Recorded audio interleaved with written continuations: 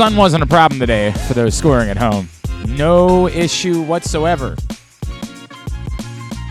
Kind of miss it. Hell, man.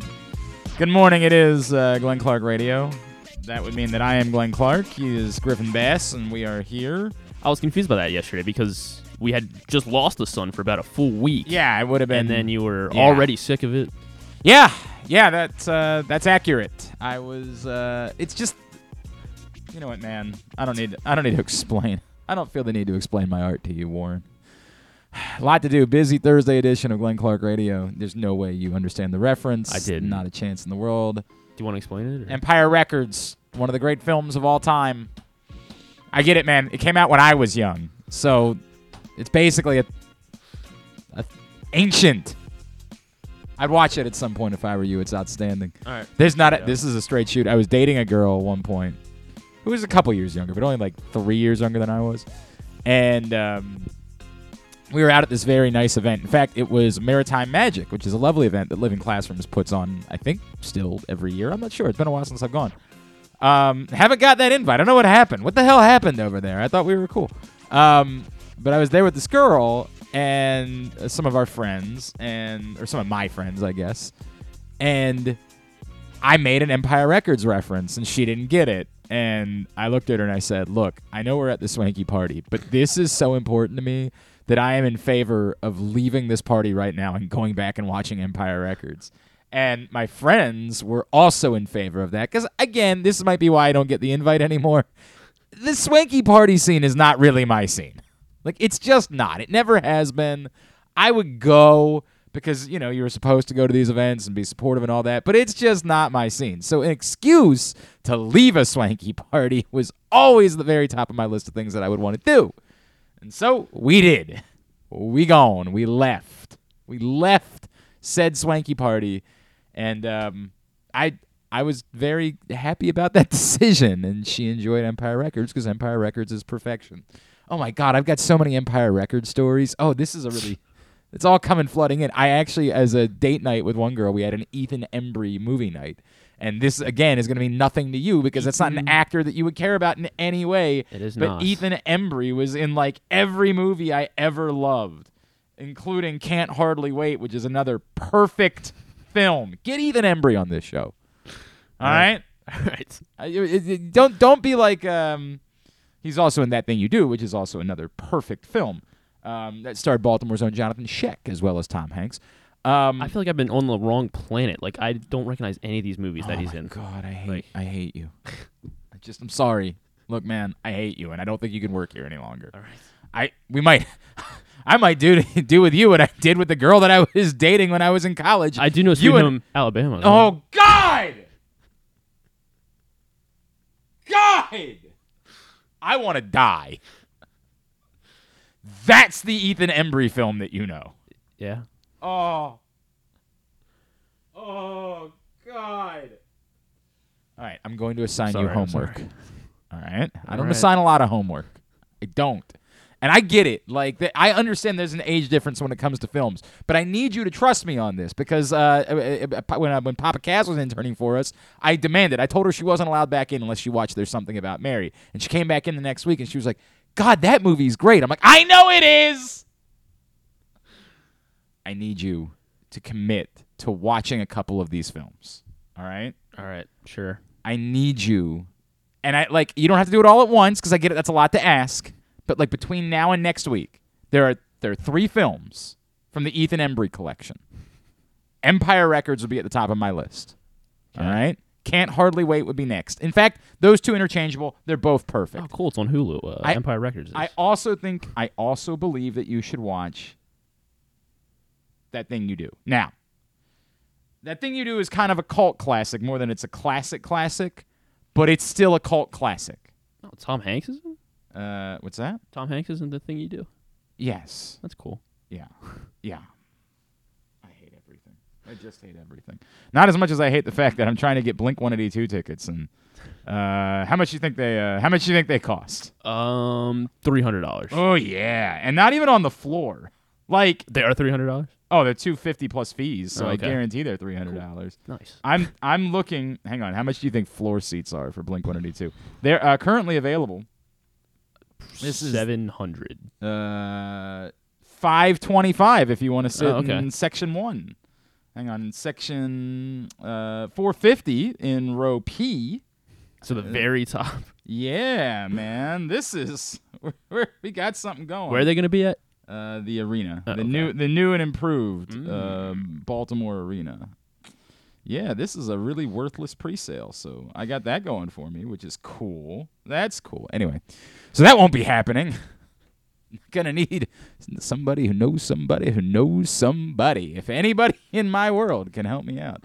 I think the public on sale is on Monday. Of course, tickets are $250. Why wouldn't they be? Why wouldn't they be?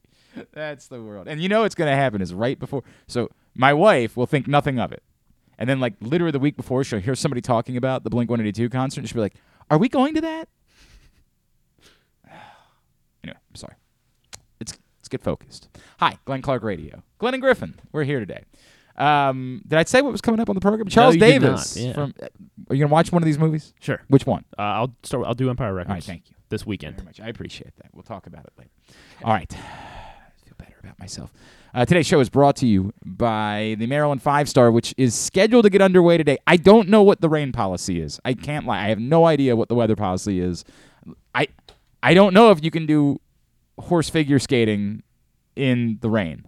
It's just not something that I'm very familiar. It might be that you can. You'd play soccer in weather like this. You play lacrosse in weather like this. You'd play football in weather like this. I don't know if you can do horse figure skating in weather like this, but it is scheduled to get underway today. Hopefully the weather will clear up. What's the story for the rest of the weekend, by the way? I think it's supposed to be clear the rest of the weekend. That's what I thought, Yeah. right? Like this, it's just this today. day. Yeah, I'm not sure where all this came from, but Well, I mean, wait, is this like a question about like where babies come from? Like, well, do you no, not no, understand I mean, how like, science well, works? like the other week we knew like there was a hurricane coming. Well, so- okay, the so remnants of a hurricane. Yes, were yeah. coming, yes. You can see Olympic athletes in action this weekend as the nation's best horses and riders are competing in one of the world's premier equestrian events. It's the Mars Maryland 5-Star at Fair Hill, presented by Brown Advisory, October 13th through 16th, up in Cecil County. Again, getting underway today. Maryland 5-Star with the number 5, Maryland 5star.us. Coming up in just a bit. We're going to talk about the trade deadline, talk about what the Ravens may or may not do. Cody Benjamin writes for CBSSports.com, and he thinks the Ravens should be a bit aggressive at the deadline. Also later on in this hour, but by the way, you guys don't agree. You guys mostly think that the Ravens should hold on to their pick, although I did present it in a very specific way where they're going to give up a lot of their picks, so I guess I take that back. In Would You Rather Wednesday, most of the responses were no, hold the picks, but that was a very unique circumstance. I also overwhelming. Everybody wanted Brandon Hyde to stick around yesterday. Everybody. Now I don't know if that's a bird in hand versus. because we're a pro Brandon Hyde show, so Look, man. We're, I'm not an anti Brandon Hyde guy at all, but it is weird. Like I just think the limbo part of this is weird. Like I brought it up with Nathan Ruiz yesterday. I'm like, are you gonna give him a long-term extension, or just sort of leave him dangling in the wind still? Like it is a weird situation to be in. But appreciate all of you who participated in Would You Rather Wednesday. Also coming up this morning, Tank Williams, former NFL safety. He's also with the 33rd team. He did the post-game show with Trey Wingo from the Ravens game, so we'll get his thoughts on what he saw from the Ravens. And the great Charles Davis will be with us. He is on the call alongside our friends Ian Eagle and Evan Washburn for the Giants game on Sunday. They, of course, did the Bills game, so they're on watch. I said that once. I don't remember who it was. I said that once about somebody when I didn't like something that they said. And we were doing the morning show back in the day. God, I can't believe I'm saying this. I wish Forrester was here to see if he could remember. But it was one of those mornings where I was barely awake, where I'd probably been up until 3 drinking, and then I was doing the morning show at 6. And I brought somebody up, and I just said, hey, look, you're on watch. And Drew was like, the hell does that mean? I'm like, I'm not entirely sure, but I know you're on watch. And so we would make jokes about that. Whenever I didn't like something, I'd be like, hey, Felix PA, you're on watch. And it never really meant anything, but we just kept rolling with it. And that's how I feel. And these are my friends. I like all 3 of these guys. They're all very good friends of the program. They have been incredibly good to us over the years. But if something goes down this Sunday, they're on watch. Can't have that. Can't have that. We'll talk to Charles Davis coming up a little bit later on in the program. Plus, we'll make picks as KZ will join us, as he does every Thursday. Whew. Oh, by the way, I had a suggestion that was made to me for side bet for this week for picks. I don't think I can do it. I'm just being as honest as I possibly can about Now we have this. to do it. Yeah, I don't think I can. So you saw the thing going around yesterday where some guy on, I don't know, Fox News or something like that was talking about how lunch at Taco Bell cost him $28, and everybody was like, how in the world did you possibly have $28 worth of Taco Bell for lunch? And so somebody said to me that that should be the challenge for the side bet this week, is that the loser has to eat $28 worth of Taco Bell. That'd be easy. Yeah, for you. For me, I would enjoy that. I would have to know what's the least amount of food that you could get for $28, because there's no way I could eat like 14 $2 burritos. There's just no way I would be physically capable of doing it. If there is any sort of way to get like 3 particular burritos that all cost $8, maybe, I don't know. I just don't. Dude, it's been so long since I've been to a Taco Bell. Although if they want to sponsor us, again, I am happy to make that change, and Taco Bell's the best. It has been so bloody long since I've been to a Taco Bell. Now, don't get me wrong. I was not saying I'm above it. I used to pound me some cheesy gordita crunches. I don't know if that's still available at the Taco Bell, but I used to pound them. I'm just saying I don't know how much food it is, but it seems like an awful lot of food, and I don't think I can do it. I don't think I'm physically capable of eating that much food. See, one of the issues with some of the side bets we've done already is that I just look at it, I'm like, that's a lot, man. I don't think I can do it. Like the pepper sandwich, it would have sucked, but at least it was just a sandwich. Like I could have. People kept like when I had to do the peanut butter mayonnaise thing, people were like, "Oh, you're making way too big out of a deal of it," and I'm like, "Yeah, 6 sandwiches, chief." Oh my god, you had to do 6 sandwiches. Correct. Peanut butter mayonnaise. Correct. And various accoutrement. Ugh. I still heave a little thinking about it. It was grotesque. I don't remember what I was saying. Oh, yeah, something or other about that being the side bet. I don't think I can do it. I don't think it's a possibility.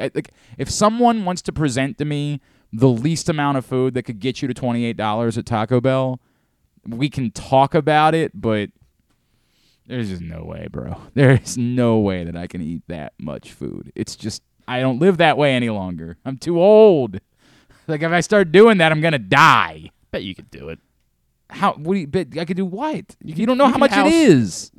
I mean, it'd probably be like, let's see, I don't know, like a couple crunch wraps, a couple burritos, a couple tacos. You stop. That alone Baja Blast is about the stretch of where I could go. Like, that alone is about the stretch of how much I could eat.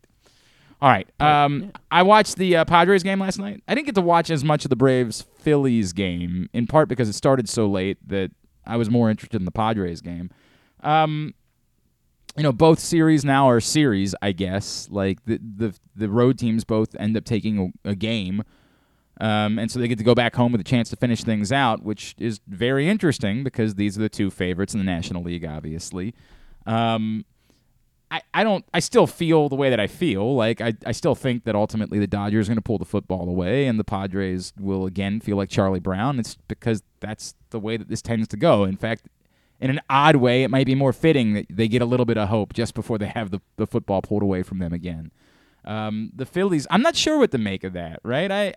The big storyline was they were able to get game 1, and now they've got their 2 aces pitching, right? Like, and then, you forget the Braves have good pitchers too. And Kyle Wright was tremendous, was excellent yesterday. So, it's not really a big storyline for me. I still assume that the Braves and the Dodgers will win those respective series, but at the moment, the lower seeds, the road teams are in good shape as they at least have the opportunity to try to hold serve at home and pull off huge upsets that would completely upend. I mean, could you imagine? I guess the Astros would still just be the favorite at that point, right? Like, I don't see the Mariners getting back into that. A Phillies Padres NLCS. Not what anybody on the planet would have expected. No. Not what anyone would have imagined would be possible. But it is in play at the moment. It is in play that it could end up being somehow, some way, a Phillies Padres, which is crazy. Like, it's just nuts that is a possibility. I'm still going to bet against it. I'm still going to assume that the Braves and the Dodgers both end up getting there. I agree there. The big story from the Ravens yesterday, of course, was that, look, and it happened during the show, and I didn't really talk about it that much. Tyus Bowser was on the practice field. We've seen Tyus do some various things in his return to football, and we kind of knew that was coming. It opens up a 3-week window now for the Ravens that he's going to be back. Like, at some point in the coming weeks, he's going to be back. I think the more stunning one was David Ojabo. Like, that to me was almost shocking that David Ojabo was back on the practice field this quickly. We are talking about a very serious injury that occurred in the spring. Yeah, March, I think. On his pro day. This isn't an like- injury from last year like Tyus. This is an injury that occurred in the spring. So it's borderline It's like outrageous that he is. Because Cam Akers came back last year after tearing his Achilles, didn't he? Yeah, I think that's right. And- And so you're saying, again, and it's one of the things that was brought up with David Ojabo is that perhaps we have to reconsider everything about the time frame for a return from an injury like this. Mm-hmm. Now, Cam Akers didn't seem Yeah, he wasn't like explosive or correct. blow you away, but I mean, And it's a little bit different because they were making a run to a Super Bowl. Mm-hmm. And so I think that they were in position to say, hey, we need – if you're not really ready but you're something in some semblance of ready, we'll put you back out on the field. For David Ojabo, I would think the Ravens would take as much time as necessary for a player who has no NFL experience. For as much as we keep talking about how much the Ravens need help in their pass rush department, this is a player that has no experience, that had no preseason, that had none of that type of stuff. I don't think that they would rush in any way to get that player back to the field. They knew what they were doing when they took David Ojabo. They understood that David Ojabo was not going to be ready for the start of the season. It was possible he wasn't going to be ready for some time. They decided the talent was so worth it they were going to take him anyway. I don't think there's any world where they would rush him back or take a partial player in a return when it comes to a David Ojabo, because I don't see how that's worth it. I think as much as we would like to see the Ravens' pass rush situation improve, and again, hopefully Justin Houston gets back, Jason Pierre-Paul has been as good, if not better, than I think any of us could have expected him to be in the early going. As much as they'd like to see that situation improve, I think the David Ojabo story is still far more long-term than it is immediate. I think the decision that they made had to have far less to do with this season than it had to do with the seasons that follow. And so I can't fathom them just rushing him back and saying, hey, if you can be any semblance of what you were, we'll put you out there. Which, in context, would make you believe that they really think the guy's ready or that he will be ready in the next couple of weeks. That really, it floored me to see David Ojabo on the practice field yesterday. It was stunning to me to see. Andrew Stecca points out that, yes, Terrell Suggs once upon a time also returned from a torn Achilles very quickly, but also, again, it's Terrell Suggs. And they were willing, and I say torn Achilles. I'm trying to do the math on that. I guess that was May. I remember I think I've told this story before. I remember I was at the Kentucky Derby, and I had gone out drinking on a Thursday night, and I got a message from someone that was like, dude, you can break the news. Terrell Suggs tore his Achilles. And I was like, I was just too drunk to deal with it. I was too drunk. I was just not. I had been out at the Kentucky Derby, and I woke up. And also, in fairness, when you get this type of information, you're going to try to source it with somebody else. You're not just going to use one source. Not that this wasn't a person that I trusted, but I wanted to get a second source before I would have gone with it. And I wanted to go to bed at this point. Like, I was too tired. I wanted to go to bed. So I wake up, and my phone is blowing up from the same person who's like, dude, why have you not reported this? What are you doing? Somebody else is going to beat you to it. And I'm like looking at all these texts. I'm like, all right. I got to deal with this. And I go to send a text to somebody else that I know to try to get it confirmed in Terrell's camp. And the moment I do, my first source says, "You idiot, Vinny just went with it on 105.7." I'm like, oh, no. It was crushing. It was crushing to me because that was back in the day when I cared about those things. Now today I wouldn't care.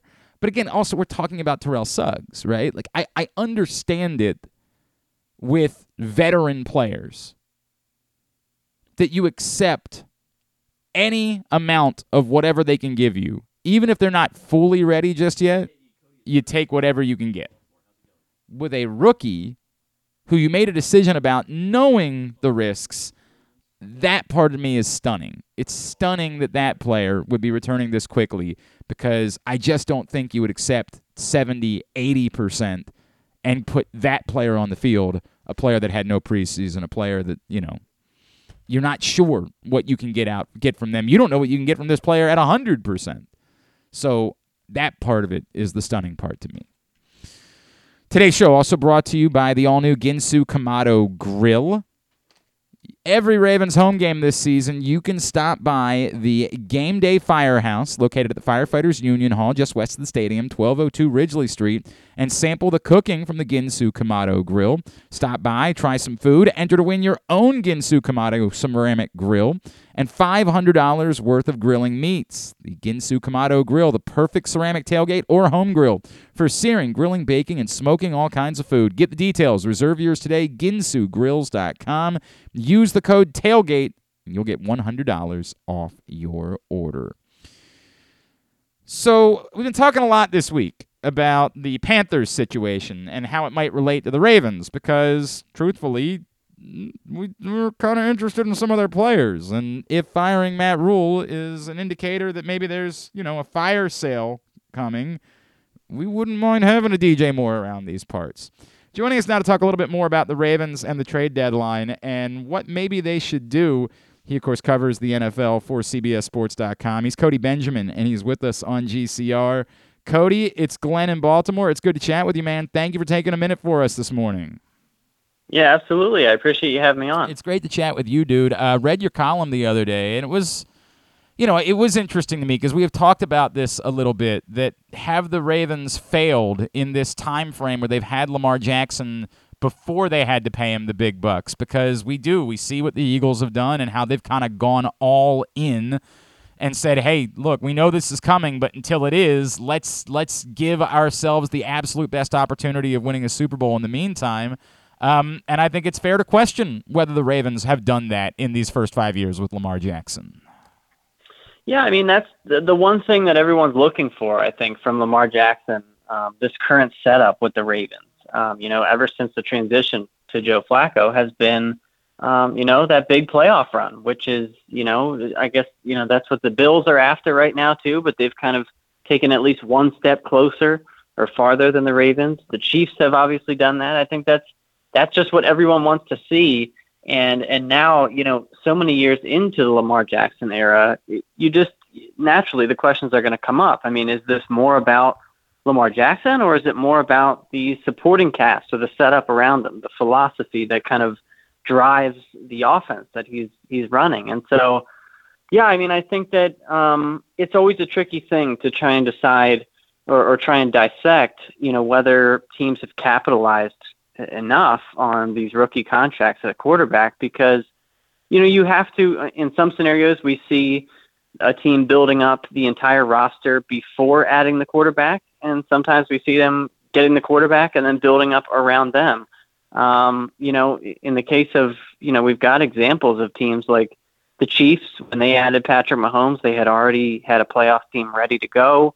The Eagles, had built around Jalen Hurts this year.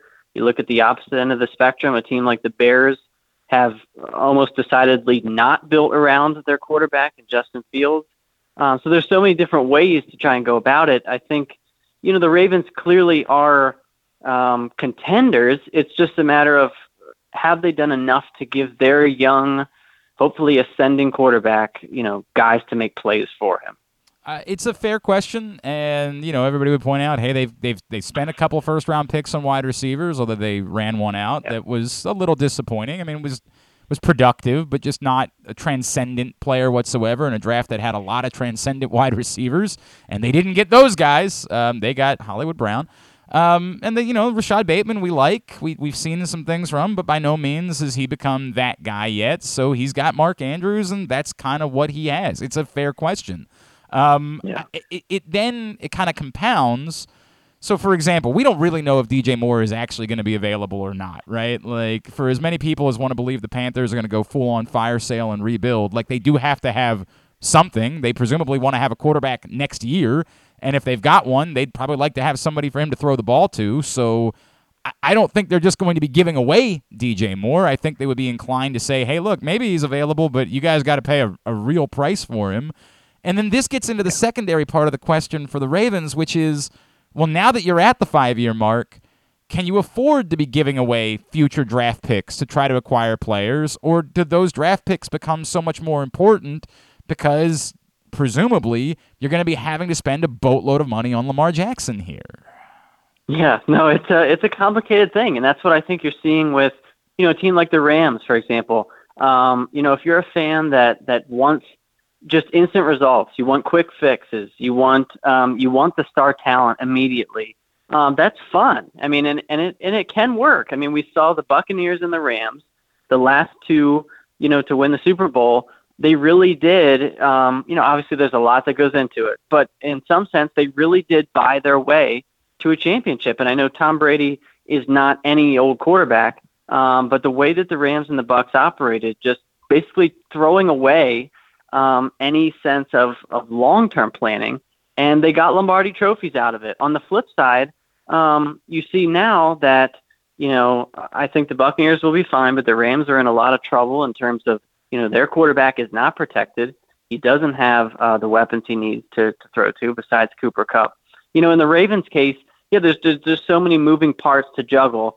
Just to jump back to, you mentioned the Ravens investing in wide receiver. Obviously, they have a tight end, that's reliable. That's one of the best in the game. But you need more than that in today's NFL. And I think that, it's probably not enough in today's NFL to say we've tried. I think that what the Eagles did, for example, is they said we tried, and they did with Jalen Reagor, taking him in the first round instead of Justin Jefferson a few years ago. That's been well documented. Mm-hmm. But they didn't just sit on their hands afterward and say, look, we spent that draft pick on a wide receiver. We tried. We're going to hope that it pans out. No, the very next year, they traded with their own rivals, the Cowboys, to move up to draft another wide receiver in Devontae Smith. The next offseason, they sent their next first-round pick to the Titans to get A.J. Brown, who has proven that he can be a wide receiver, a productive number one wide receiver. So I think it's just, it's a fine line here, but just admitting your mistakes, and not to say that the Ravens have made mistakes, but when you just look at, Rashad Bateman, Demarcus Robinson, the guys that they're putting out there, no offense to those guys, but I just don't think that anyone's really getting scared by those wide receivers. I agree. I agree. Yeah. I agree. And look, Devin Duvernay's looked pretty good, but yes, pretty good. Yeah. Is not scared. Is not, defensive coordinators losing sleep about what it is that you're going to do against those guys. He's Cody Benjamin from CBSSports.com, and he's with us here on GCR.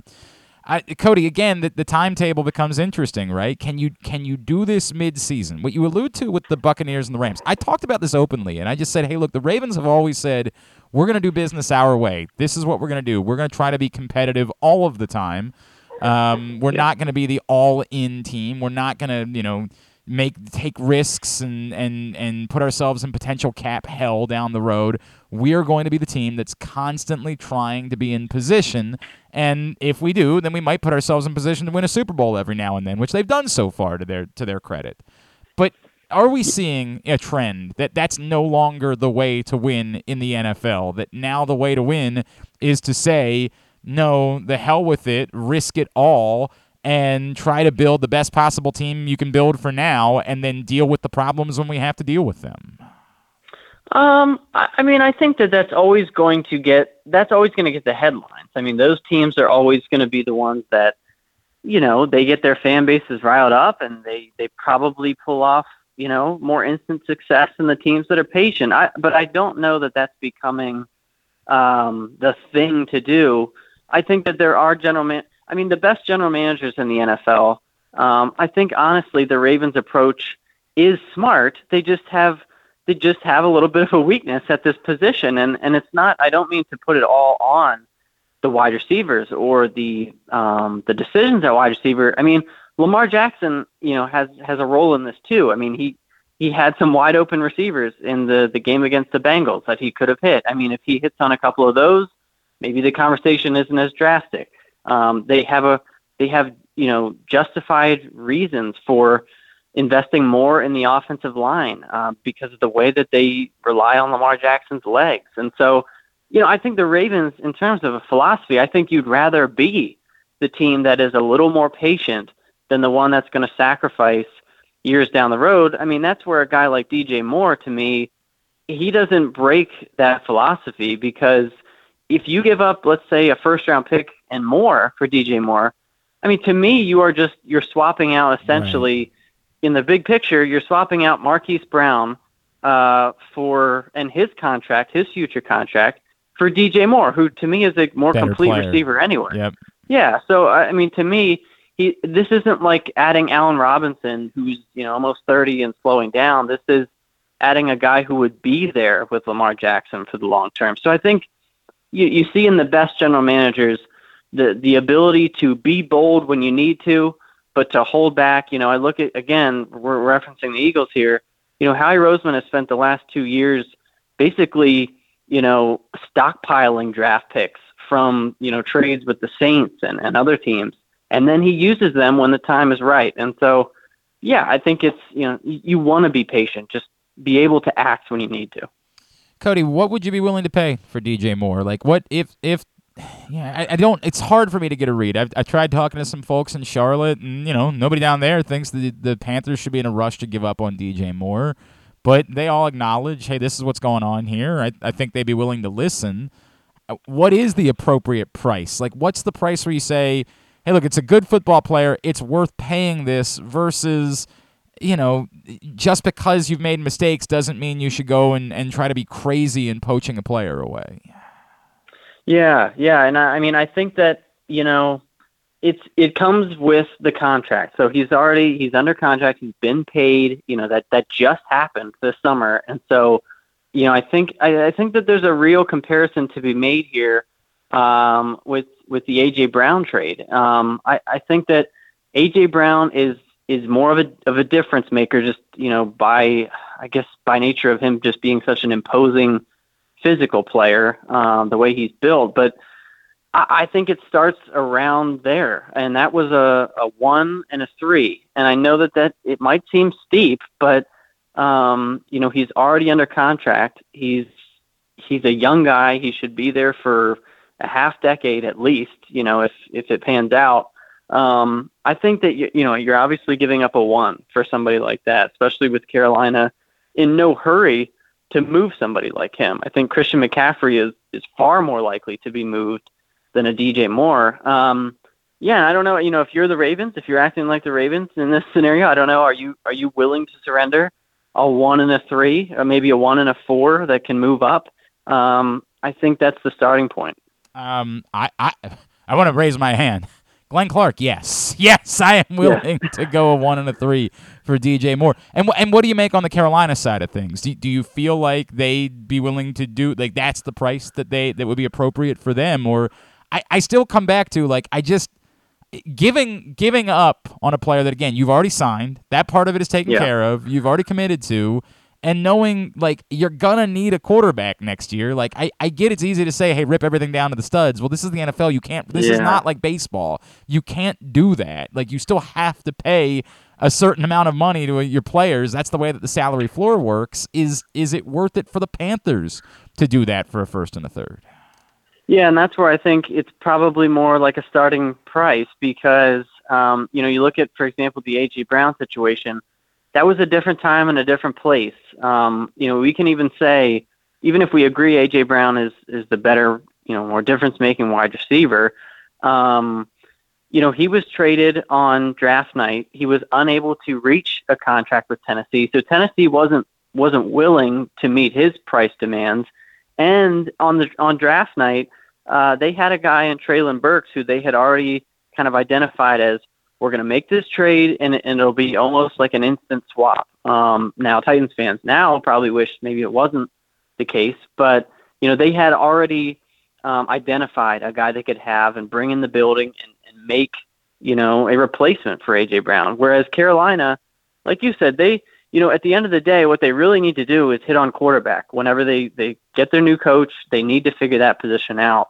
They're not sitting in front of a draft order right now where they can say, we're going to trade DJ Moore and we've got this guy that we want. We are a long way off from that. And so, yeah, I think if you're talking about a guy they just, a couple months ago, the owner signed off on this big lucrative extension for him. Yeah, I think that the starting point is probably a 1 and a 3. He is Cody Benjamin, CBSSports.com. Cody, what all can we plug for you, sir? We're always doing quarterback power rankings every week. So that's something that usually gets, a lot of looks. Sometimes people get upset about where the quarterbacks are ranked, but it's a fun exercise each week. CBSSports.com, you can find, basically all of our coverage throughout the week. At Cody J. Benjamin on Twitter is how you give him a follow. Cody, really appreciate taking the time this morning, man. Thanks so much for doing it. Let's talk again soon, all right? Yep, thanks so much for having me. Cody Benjamin, CBSSports.com, joining us here on GCR. Look, man, first and a third. I know that there will be plenty of you that responded yesterday that will say, dude, you just can't. You can't be giving up multiple early round picks if you're about to give Lamar Jackson a boatload of money. You got to hit on those. Well, you're getting a player. All you're really giving up is the third round pick, right? You're getting the player. You're essentially trading out whatever player you might take in the first round for DJ Moore. So you're giving up a third round pick. Now, I don't know if the Panthers would do that. I still am confused by that. I keep trying to talk to people in Charlotte, and they're like, maybe he's on the market. Maybe they'd be willing to deal him. I can't get a straight answer about it. But if it's a first and a third, your pal Glenn Clark, yes. Now, I get it. Somebody's going to say, aren't you the guy that was willing to pay a high price for Julio Jones? Correct. And I would have been an idiot. I would have been wrong. I acknowledge that completely. Full stop. Acknowledge. I wanted to pay a real price for Julio Jones, and it would have been an insane thing in hindsight for the Ravens to have done. I think we all know why it is that this would be a little bit different than acquiring a Julio Jones that was already moving towards the tail end of his career and oft injured at that point. Today's show also brought to you by the FanDuel Sportsbook at Live Casino and Hotel Maryland. Same Game Parlay Plus is now available.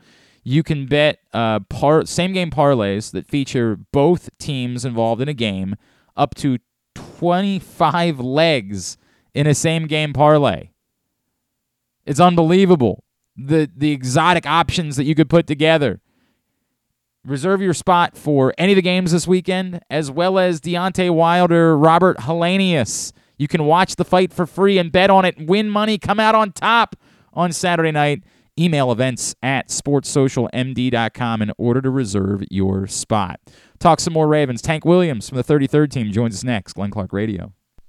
Experience the best in Kamado Grilling, a complete outdoor cooking appliance. The Ginsu Kamado Grill allows anyone to sear, grill, bake, and smoke all types of food. Designed for efficiency and function, the Ginsu Kamado Grill upholds the enduring legacy of the iconic Ginsu brand. The Ginsu Kamado Grill is perfect to cook all year round, is great for parties, and ideal for tailgating with your friends. Reserve your Ginsu Kamado Grill today at ginsugrills.com and get $100 off on your pre-order when you use the promo code TAILGATE. That's ginsugrills.com. Reserve yours today. Stan the Fan here, welcoming back one of my favorite sponsors, the Costas Inn. And everybody around Baltimore knows the Costas Inn is a great place to go and grab crabs, steaks, salads, soups, whatever's on your mind to eat in person. But did you know that the Costas Inn has upped their game? They are now one of the premier takeout places in Baltimore. Give them a call now to order your food, 410-477-1975. That's the Costas Inn over 4100 North Point Boulevard.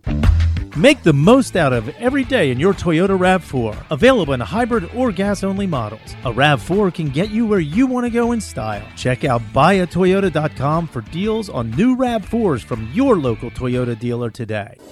See Olympic athletes in action as the nation's best horses and riders compete in one of the world's premier equestrian events at the Mars Maryland 5-Star at Fair Hill, presented by Brown Academy, October 13th through 16th in Cecil County. Don't miss the breathtaking excitement of the dynamic cross-country competition or the elegance of dressage and precision of show jumping. There's also great shopping and activities, including a fresh food fest, corgi race, and a beer, wine, and spirits showcase. So come enjoy a beautiful fall day at the Mars Maryland 5-Star at Fair Hill, presented by Brown Advisory, October 13th through 16th. Learn more and buy tickets at maryland5star.us. The latest edition of Press Box is available now. On the cover, Bo Smolka profiles Ravens tight end Mark Andrews' path to NFL stardom, from his late decision to play the sport full-time through having to overcome type 1 diabetes and more. Also, inside, we introduce you to football players at Maryland, Navy, Towson, and Morgan State. And we give you everything you need to know for betting football this season. Press Box is available for free at over 500 area locations, including 60 Royal Farm stores. And you can always find the entire edition, as well as the best daily coverage of the Demos, Ravens, and Terps at PressBoxOnline.com. The Baltimore County Police Department is hiring. Entry-level officers start at close to $59,000 a year with a $10,000 bonus. Some restrictions apply. Plus a great retirement plan, medical, dental, and vision insurance, advancement to specialized units, tuition reimbursement, 15 sick days earned per calendar year, and even further incentives for military members and veterans. If you have a passion for service and want a career for life, visit joinbaltimorecountypd.com or call 410-887-5542. You must be a United States citizen, possess a valid driver's license, and have a high school diploma or GED equivalent. The Baltimore County Police Department is an equal opportunity employer. If you can't listen or watch live, you can subscribe to the show via Spotify, Amazon, or Apple Podcasts. Leave a 5-star review while you're there.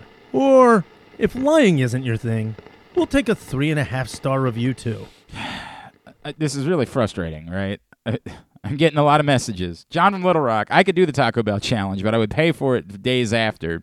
They've raised their prices, so there is that. I just went to the menu. It's still the most expensive thing I see on the menu is $8. That means that, like, I would have to eat at least 3 of these they're double steak stuffed burritos and something more in order to get $28 with Taco Bell.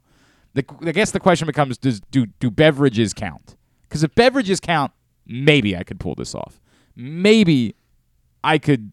I mean, dude, I don't eat like this, and it would really be a scene. Oh, I don't like this idea. I really don't like this idea. Do you want to do this? You look like the person that wants to do this. I mean, yeah, sure. So we're doing it? I don't want to. That's the problem. I have no interest. We were sent another one, by the way. Okay. Nick Kelly. Hold on. First of all, couple things. He gave us the Hoop Fish one. Yes, Nick Kelly lets me know there was a wrestler named Earthquake. There was both a comedian and a wrestler named Earthquake. Oh, well done. So I was correct on all accounts originally. Good job. He also shares that he found an old advertisement, a little trick that makes a treat, 7-Up in milk. Mix chilled 7-Up and cold milk in equal parts by pouring the 7-Up gently into the milk. Do not stir. The 7-Up adds a light and delicate flavor, making a delicious blended food drink. Mothers know that this is a wholesome combination. The addition of 7-Up gives milk a new flavor appeal that especially pleases children. There's a little advertisement here for 7-Up in milk.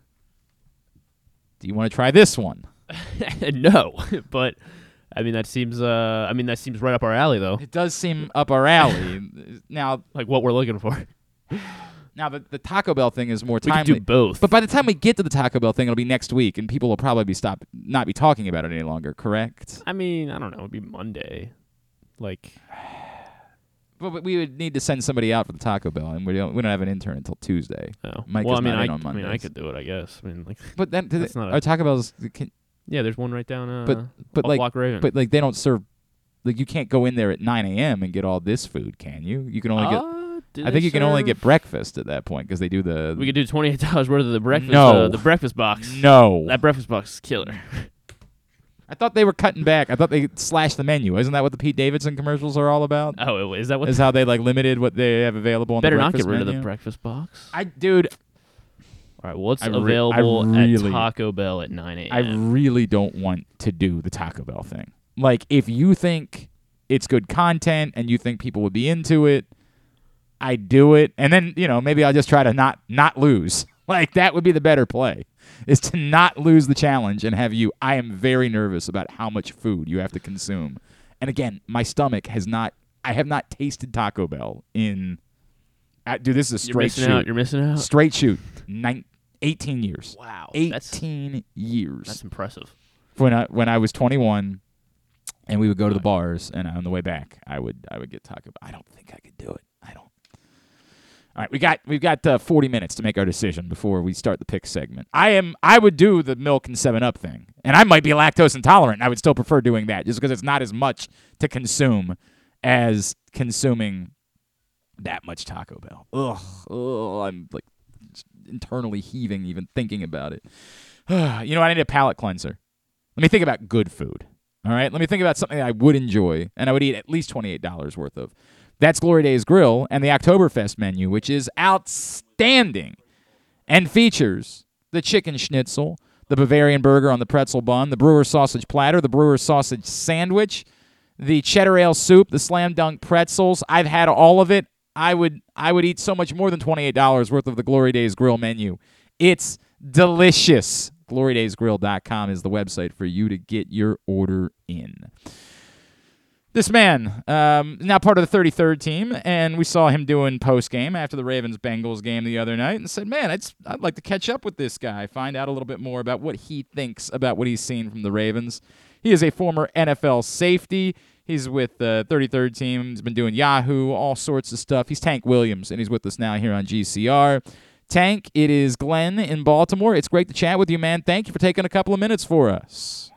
No, for sure. Thanks for having me. It's great to chat with you, dude. We've been trying to figure this out, man, like over the last couple of weeks. The Ravens, by every advanced statistic, are a good football team, right? They've still, even after trailing late in the game on Sunday, they've trailed for like a total of 2 minutes all season long. And yet, they're also a team that's blown 2 different 3-possession leads at home and lost games this season.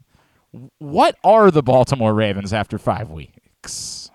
I think the Baltimore Ravens are still trying to find that out. I mean, they've been dealing with, it seems like, injuries for the past couple of years now, yet still that's the most dynamic players in the league, starting with Lamar Jackson. I mean, what that man is able to do on the field is phenomenal. I call him the real-life version of Steamin' Willie Beeman off of Any Given Sunday. I mean, that's just how dynamic he is on the field. The one thing that's changed between, I think, this year's team and years past is their ability to run the ball. I mean, I think that kind of comes with some of the injuries they still have on the offensive line. They're trying to get J.K. back, along with Gus, who's finally back practicing again. So I think Lamar's been doing his part with his legs, but you'd like to try to see it come along a little bit more with the other running backs. You lose Marquise Hollywood-Brown. Bateman steps up, and he's playing well on the outside. Duvernay as well. We got to get Bateman back healthy again. But I think that once they can play with a little bit of consistency, you'll see a better Ravens team, at least on the offensive side of the ball. I mean, you have to admit, when they played against the Bengals last week, they left some plays out there on the field. I know Lamar would say he had a couple of throws that he wished he could have back. And then you look at that defense, they just need to stop giving up those big splash plays. I mean, you have a lot of talented guys all across the board from the front seven and then on the back end. But it's just the big plays that have been killing them. And we always say in the NFL, like, if you can just make a team try to drive down the field 10, 12, 15 plays and try to score, it's going to be difficult. They're going to probably get in their own way. But if you give up those big splash plays, it makes it so much easier for them to get in the end zone. And that's been the defense's Achilles heel. Are you convinced, you bring up the guys they still have coming back, and Gus is going to be back in the mix, and we assume that Ronnie Stanley will keep, we liked what we saw from him on Sunday night. You assume he's going to keep working his way back to being in there for every snap. They still have the opportunity. Tyus Bowser, David Ajabo got on the practice field this week. Like, there is a lot to like. They lost Marcus Williams, but it's not supposed to be season long. Are you of the belief that if they get all of those guys back and they stay relatively healthy, that they are a legitimate threat to make a Super Bowl? I think so. I mean, I think there's so much parity in the league that there are a lot of teams that are a legitimate threat in the Super Bowl. It's been that way in the league for the past couple of years. Perfect example is the Bengals heading to the Super Bowl last year. I mean, I think the way that they played the Buffalo Bills, who are one of the better teams in the NFL, they played them tough and then lost down the stretch at the very end. That shows that they can play and compete with any team in the NFL because, I mean, I think the one thing that you look at is that Buffalo's defense has played some of the best football in the league to date. I mean, they got some other teams like the San Francisco 49ers and some other Dallas Cowboys who have been dominant with some of the things they could do pressure-wise. But Buffalo's been right there playing consistent defense, and then they have one of the most explosive offenses in the game as well with Josh Allen, and you have Stephon Diggs, Gabe Davis, all those guys. So to be able to compete with them and come within a close win and look at instances where if you'd have done this or that a little bit better, that you would have come out with a win. I think they have to feel pretty comfortable once they can just start getting some of those guys back and play some consistent football moving forward. He is Tank Williams, the 33rd team. He's with us here on GCR. Tank, one of the things we've been talking about a lot this week, you referenced the wide receiver picture. Are the Ravens in position where they should be looking to be aggressive and try to make a move to fortify themselves as that type of threat? And I don't know if DJ Moore is really available in Carolina or if it's just sort of being speculated about whether he might be given their situation. But, you know, if he is, we're all around here very interested because it seems like he would be a very good fit. Do you look at the Ravens and say, hey, man, this is the moment. Like, you got to strike. You know, you've got an opportunity in front of you. You got your quarterback. You haven't, had to pay him, but you know that's coming, obviously, in the next year or so. Like, make the move. Go be that bold team to add one more piece and try to be, like the Rams of a year ago, the team that separates yourself a little bit. I think it's something that teams are always looking at, and it's something that you have to look at view of the Ravens. I mean, I think that they've had some huge splash plays from Bateman and Duvernay so far this year. But that being said, I mean, you can't have enough weapons. I mean, like you said, perfect example, the Rams going out there and getting Odell Beckham Jr. and adding him to the mix. And I think he was that main differentiator, especially early on in the Super Bowl when they were able to pull off that win against the Bengals. So I think the more guys you can get to help your offense, your team, the better on both sides of the ball. And I always encourage all general managers to look at any and every opportunity that makes sense for their football team. So that would definitely be one for sure. Is when you look at DJ Moore, is that the type of player that's worthy of giving up a significant price for? Like, do you see him and say that dude's special? If that costs you more than a first-round pick, you do it. You only get so many opportunities to get players like that. I think he's a really good football player. I think he's also a football player that can fit their scheme as well. I mean, he's kind of built in that Steve Smith mold where, he's a shorter wide receiver, has good route running, great hands. He can almost run the ball like a running back in some instances that you have like the little crack screens and stuff like that. And so when you have a run-heavy team that sees a lot of man coverage, I think he's the type of receiver that can fit and blend in perfectly within that scheme. So from that standpoint, I think that he would be worth taking a look at if you can get it for the right price. Tank, but while I have you, I got to ask because it's going around the league this week. The roughing the passer stuff, man. I don't know. The NFL is kind of doubling down and saying, look, we don't think that these calls are wrong. We think that they're right. These are the rules that we wrote. We wrote them for reasons, and this is what we want. We want these calls to be made. The rest of us are saying, what in the hell is going on? This is insane. Grady Jarrett did nothing wrong. Like, there's protecting players, but this has gone way overboard. What do you make of this entire situation and what the league should be doing in these moments? There's a lot of layers to this. I think most importantly, the one thing that we all have to understand is this, that now the NFL is getting to the point where they're paying the majority of their quarterbacks north of $40 million per year. And whenever you have that much investment into the face of your franchise, they're going to do whatever they can to protect them. And I don't agree with the way that they're making the calls, but I do also understand why they're making the calls.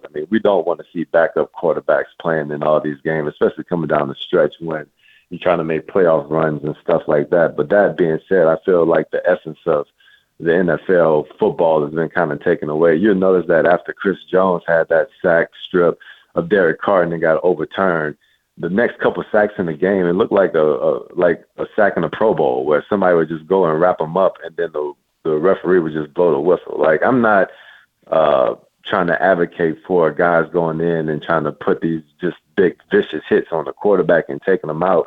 that being said, I mean, I think these defensive players also have a job to do, and they need to be able to sack and attack the quarterback and try to get the ball out, whether it's doing fumbles, interceptions, and all that kind of stuff. And so when you have it to where these rules are so lax and skewed one-sided in favor of the offense and specifically the quarterback, it kind of takes away from the game, because you can't allow those guys on the other side of the ball to try to do what they need to do to execute on a consistent basis. It's interesting what you brought up about the Pro Bowl. Do you worry that that's like what essentially this is going to become? Is that moving forward, it's just going to be, hey, look, if you've got the quarterback, if you get to the quarterback, get him in the grasp, wrap him up, and we're just going to blow the play dead at that point, and we're going to lose, the escapability, and we're just going. That's the way it's going to be when it comes to quarterbacks.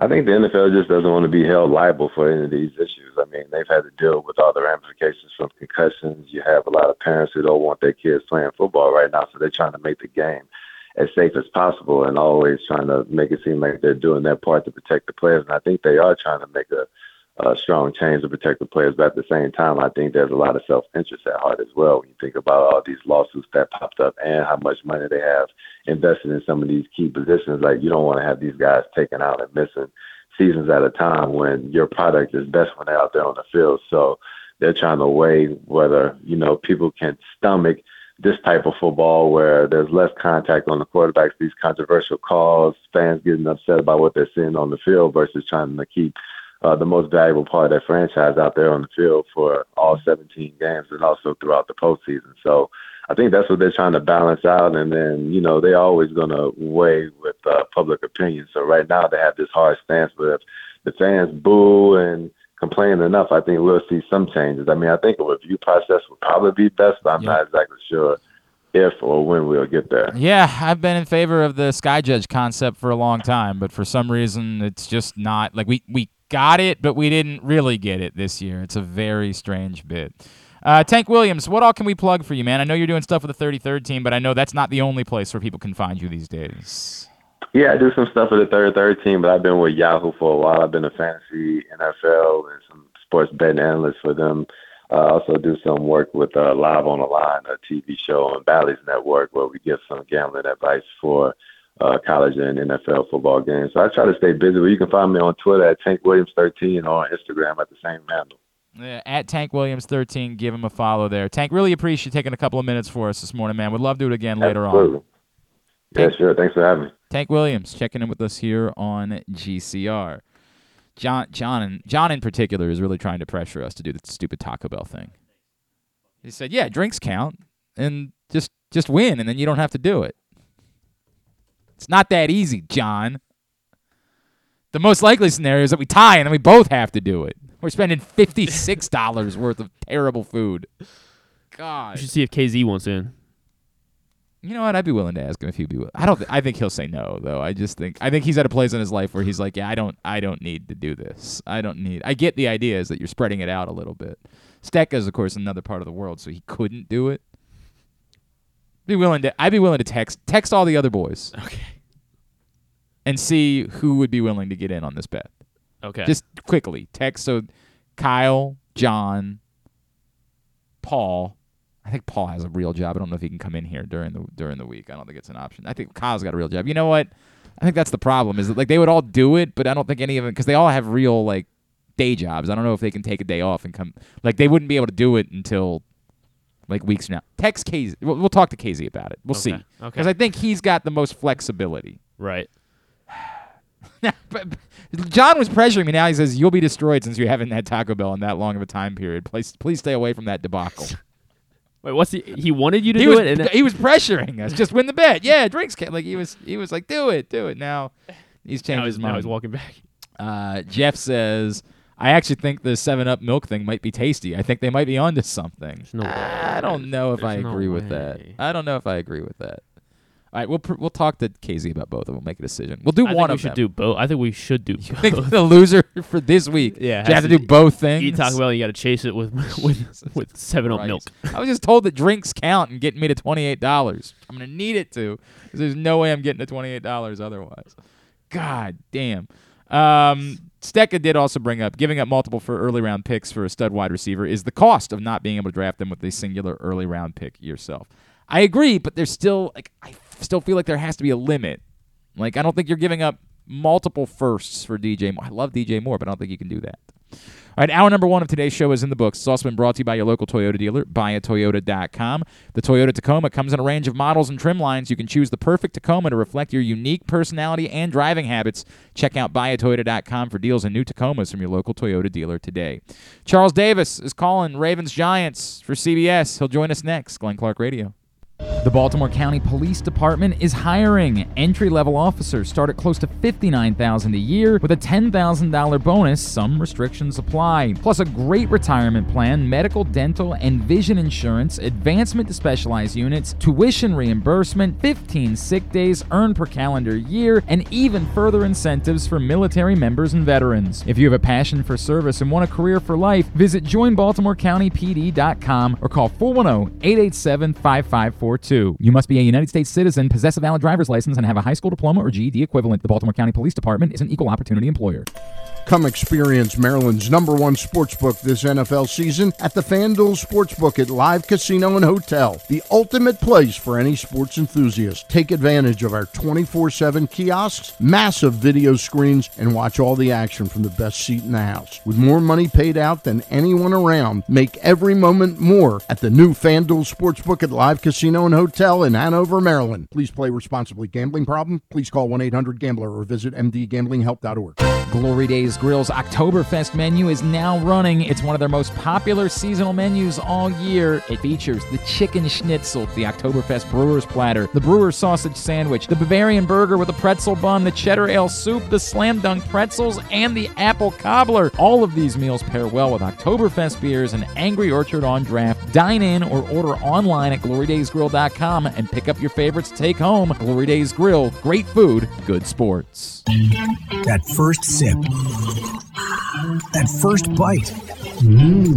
Start your day off right with a delicious breakfast at Royal Farms. Choose from a fantastic selection of fresh Royal Farms breakfast sandwiches and top it off with a rich hot cup of the freshest coffee in the world. At Royal Farms, breakfast is available day and night. It's the freshest breakfast in the world. Real fresh, real fast. Royal Farms.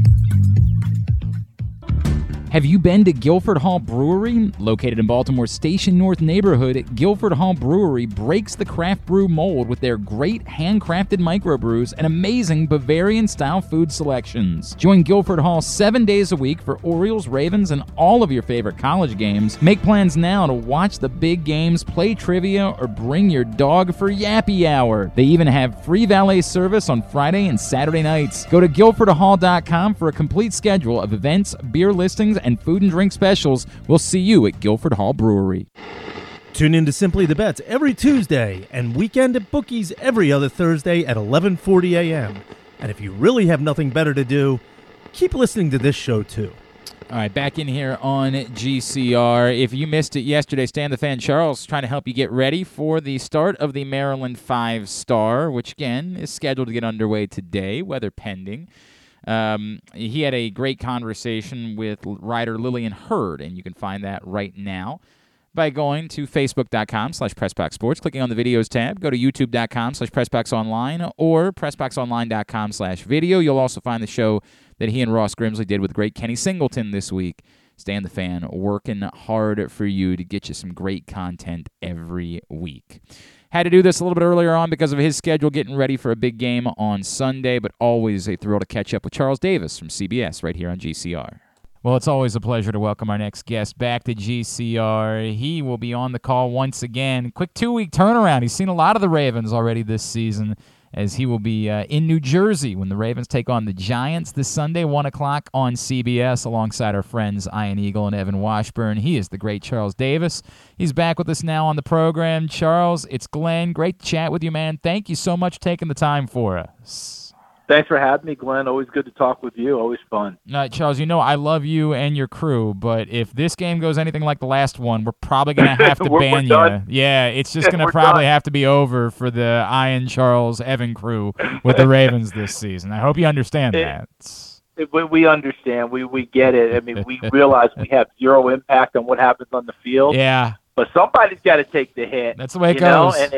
And that's just how it goes down. And it's funny because coaches are the exact same way. I mean, I've literally walked into meetings and a coach will say, I've lost my last 3 with you guys. I'm really not excited about seeing you. I was like, when you know your record based on TV crew, Oof. Either you have too much time on your hand or your assistant does. No doubt. But either way.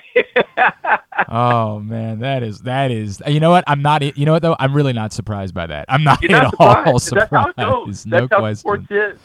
Hey, sports is we're all real quick, Glenn. We're all a very superstitious lot, okay? Correct. And we can call it. Some people won't use the word superstitious, right? You and I both know that they'll call it rituals or it's my process. I was like, no, you're superstitious because you're doing the same thing every single time. I get it, absolutely get it, and just the way it is. People are looking for a way out when they're losing. When they're winning, they want to keep it going the exact same way. It's like Nuke LaLoosh, keep wearing the same socks while you win.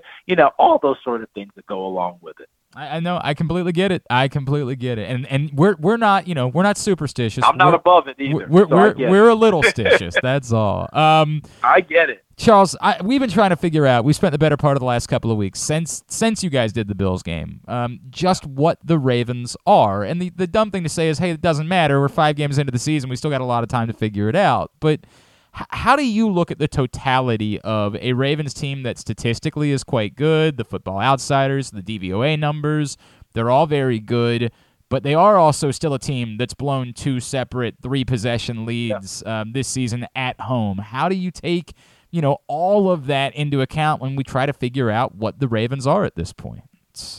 You do have to take it all into account, Glenn. I think it's a total. It's in total, and it's a full view. And there is something to it's only 5 games. There is a truth to that. That shouldn't be totally kicked to the curb. There is a truth that a number of new elements on the defensive side of the ball, I'm going to stick there to start with, are playing bigger minutes or snap numbers more than what they thought. There is a new defensive coordinator, despite the fact he'd been around that franchise for a long time before a 1-year hiatus at the University of Michigan. So it's a different voice now in front of the room every day talking to the troops instead of Don Martindale, who they were very used to and knew how it went. And the other thing that I think that, we really can't overstate is part of the way you close out ball games when you have double-digit leads is you go hit the quarterback. They've not had the same people out there, okay? Oweh didn't get his first sack until Buffalo. Yep. Okay? Bowser has not played yet. Ojabo was drafted to be a quarterback chaser. He's been out. Had to sign Jason Pierre-Paul, and the first game we had was Buffalo, and I thought he'd play 10, 15, 20 plays max. I don't have it in front of me, but I get the sense he played like 50-something plays. 100%. I mean, and by the way, he's played well. Like, he's been far better than we could have expected. Poorly. Yeah. I'm just saying they signed him that week. Yeah. And he played 50-something snaps. So they are still evolving into who they ultimately want to be. My feeling about them is that if Bowser makes it back, if Ojabo makes it to the field and rounds into form, the last 5, 6, 7 games, that's when I think we'll see the best from this defense. When Kyle Hamilton fully gets immersed and comfortable. Because if I'm not mistaken, he played, 50-something snaps week 1, 40-something snaps week 2, and his numbers have really dropped since then. Down to like 15. But I don't think it's because they're upset. Look, they'd like for him to, make less mistakes, of course. But they do know how good he's going to be. And I think they just said he's swimming in deep water. Let's get him out for a while, okay? Let him go back in and get immersed a little bit easier. And I think that's where they are right now because Geno Stone's going to take those snaps away from Marcus Williams' injury to start off and still continue to work Kyle Hamilton in. By the end of the year, his snaps could go back up in the 50s. That means he's acclimated and he's handling everything well. Charles Davis with us here on Glenn Clark Radio. He's on the call, Ravens-Giants on CBS on Sunday. Charles, you just brought up Marcus Williams being sidelined. I mean, the good news is it doesn't appear as though it's a season ender and they're going to get him back. But, boy, he had been as advertised since he arrived, and that had been the one thing that we kind of looked at with this defense and said, hey, they might not be great, but they appear to be opportunistic.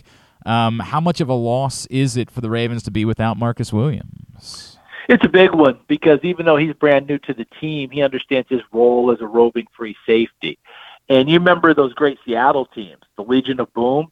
Cam Chancellor could sit in the short zones. He could play in the box. He could do all those things. And as Richard Sherman used to like to say about him, he doesn't just tackle you; he takes your soul. I mean, Cam Chancellor, he scared the heck out of everybody on those low crossers, right? Mm-hmm. But they could do that because the corners handled their business out there. All right, it was always Richard Sherman. Then there was always a question about who would be opposite him. But they always seemed to find guys that could give them play for a year or two that could be pretty darn good. And then they might find their next one, then their next one. But the biggest thing for all of it was that Earl Thomas, who you guys saw for a short time in Baltimore, he was the best eraser in the game when he was in his prime. He took care of everything. So when you go back to our game against Buffalo, I looked at Marcus Peters at one corner. That is an apex ball hawk. All right? All those interceptions, all those returns for touchdowns, ball magnet, okay? Look at the other corner, Marlon Humphrey. He was like the Matrix to me. He could be anywhere, do anything, whatever situation called for, go in the slot, blitz, drop into coverage, man-to-man, lock up, whatever. Matrix guy. Marcus Williams was the Earl Thomas role. He was the eraser over the top. Who takes that role now? Geno Stone's going to have to take it to start. Hamilton to be a part of it, and we'll see what happens from there. The return of Ronnie Stanley was much welcomed here in Baltimore last week. Yeah. And I know it was a pitch count, and I imagine that he'll still be eased back. Pitch count will go up as time goes right, on. exactly right. But that combined with what you've seen since the Ravens got J.K. Dobbins back, are you of the belief that they're trending to where they want to be? That was such a huge problem at the beginning of the season, Charles, and especially in the Miami game, their utter inability to run the football.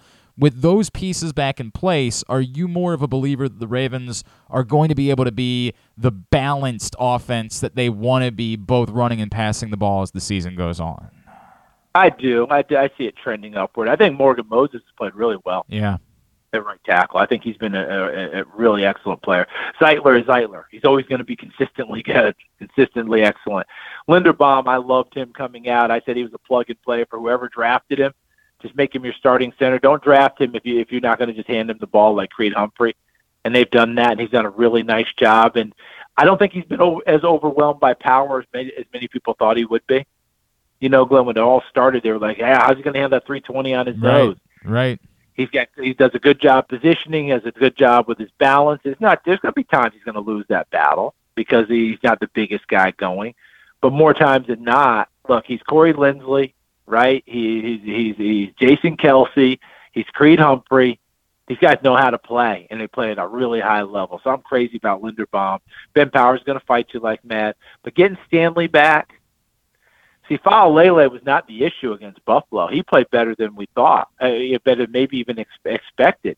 But remember, that game they had to help him all the time because you weren't about to leave him on an island with Von Miller and just say, yeah, rookie, handle that. Well, if you're helping him all the time, that's changing what other people are doing. With Ronnie Stanley, as his pitch count goes away, you're not spending a lot of help to his side, which means the backs can get out in the pass patterns better. The tight end doesn't have to stand as long to help chip on a pass rusher. You've got better options downfield and moving forward because Ronnie Stanley have things locked up there, and getting Patrick McCary back. That was huge. Now you get your swing tackle back. Anything goes wrong, you plug him in, and by the way, you can plug in at all 5 spots. You don't get that very many places. That's a great point. That's a great point. It's such valuable flexibility that it brings to your offensive line on the whole. I completely agree. Charles, just one more on the Ravens. I want to talk to you about the Giants because they're fascinating to me, right? But we saw a week ago with Rashad Bateman not on the field, and Devin Duvernay, I think, has played quite well. But again, it seemed like there was a reluctance. There was no other wide receiver who caught more than one ball. It just doesn't seem like there is a repertoire, that there is a faith that Lamar Jackson has in any of these other guys. With what's going on with the Panthers this week, all of a sudden DJ Moore, the former Terp, his name has become very popular in Baltimore. There's a lot of people that are very desirous.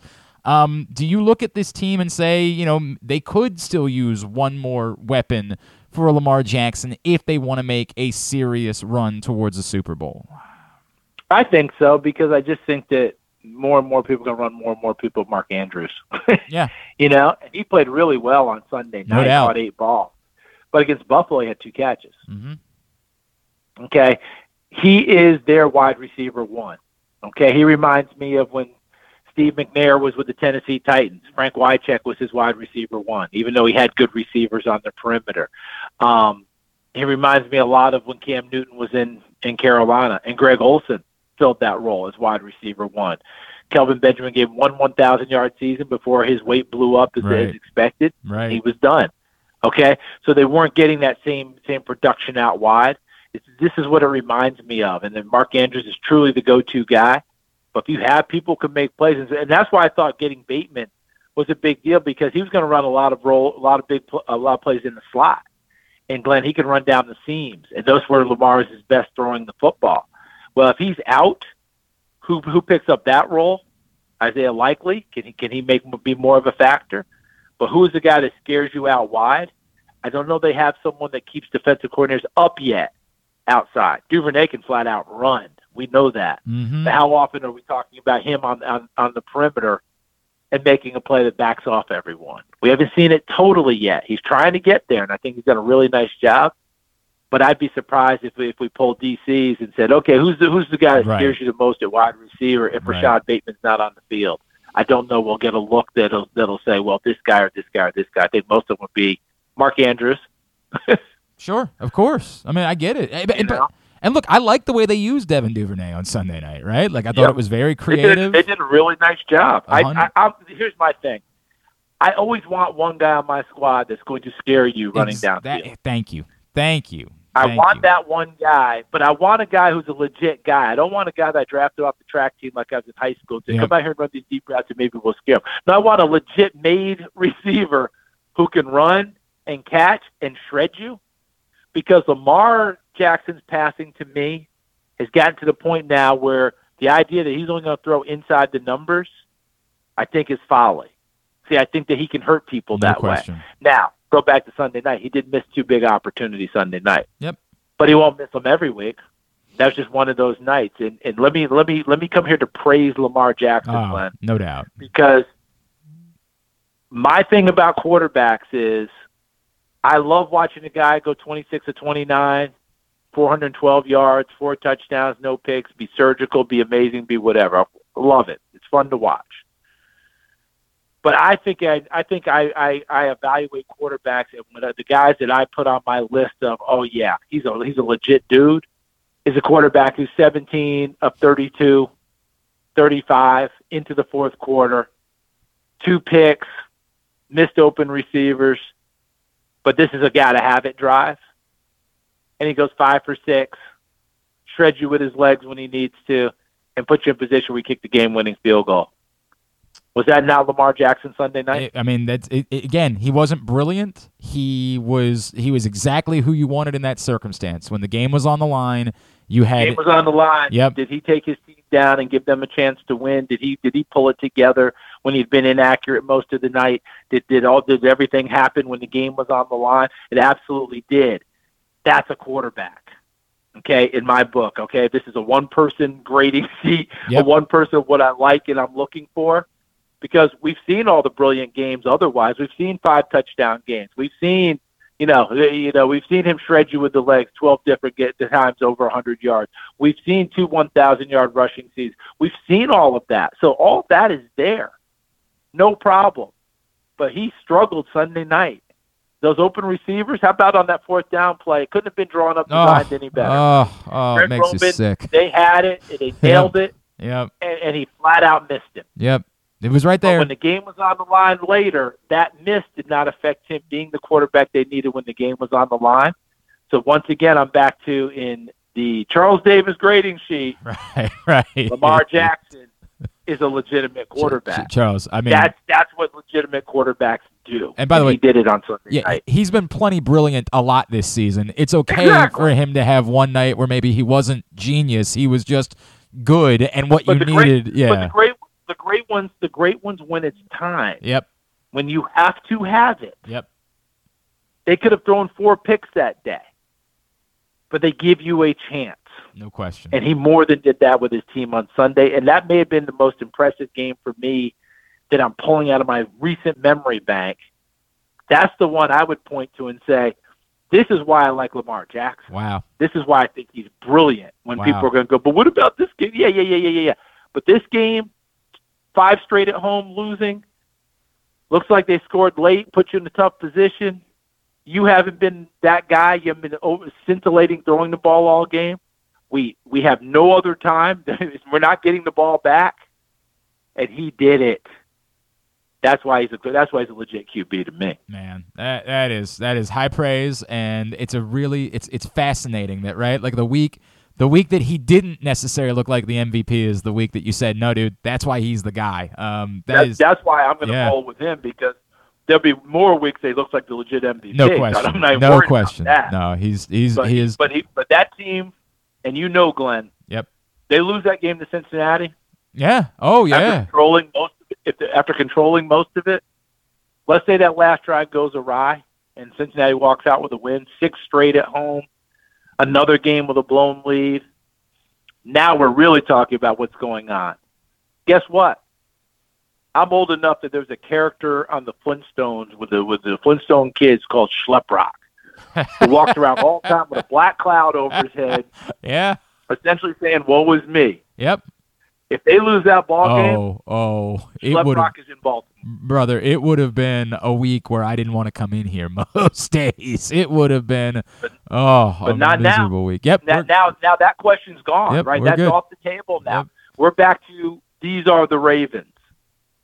And that respect factor is back where it's supposed to be. They ground out a tough, gritty win, which they're used to doing. That question's gone now. That's a big deal for them.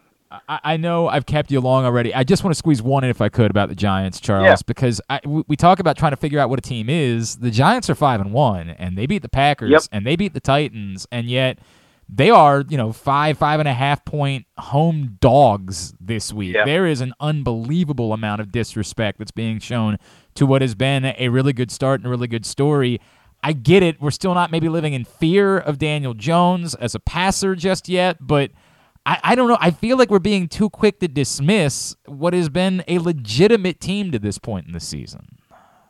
Yeah, they haven't done it for as long as Tennessee has done it, but I think they're in the same vein offensively. Okay. Everything runs through one player in Tennessee, and that's 22 Derrick Henry. Right. The people he had before. Now, look, A.J. Brown would scare you, okay? Even more so than Corey Davis was when he was the first-round pick there. A.J. Brown scared the heck out of you. Okay, so he had legit people out wide, all right? They fashioned together things with time. Jonnu Smith had a career year and ended up signing with New England. The Anthony Ferguson wasn't as good as they thought he was going to be in terms of that offense.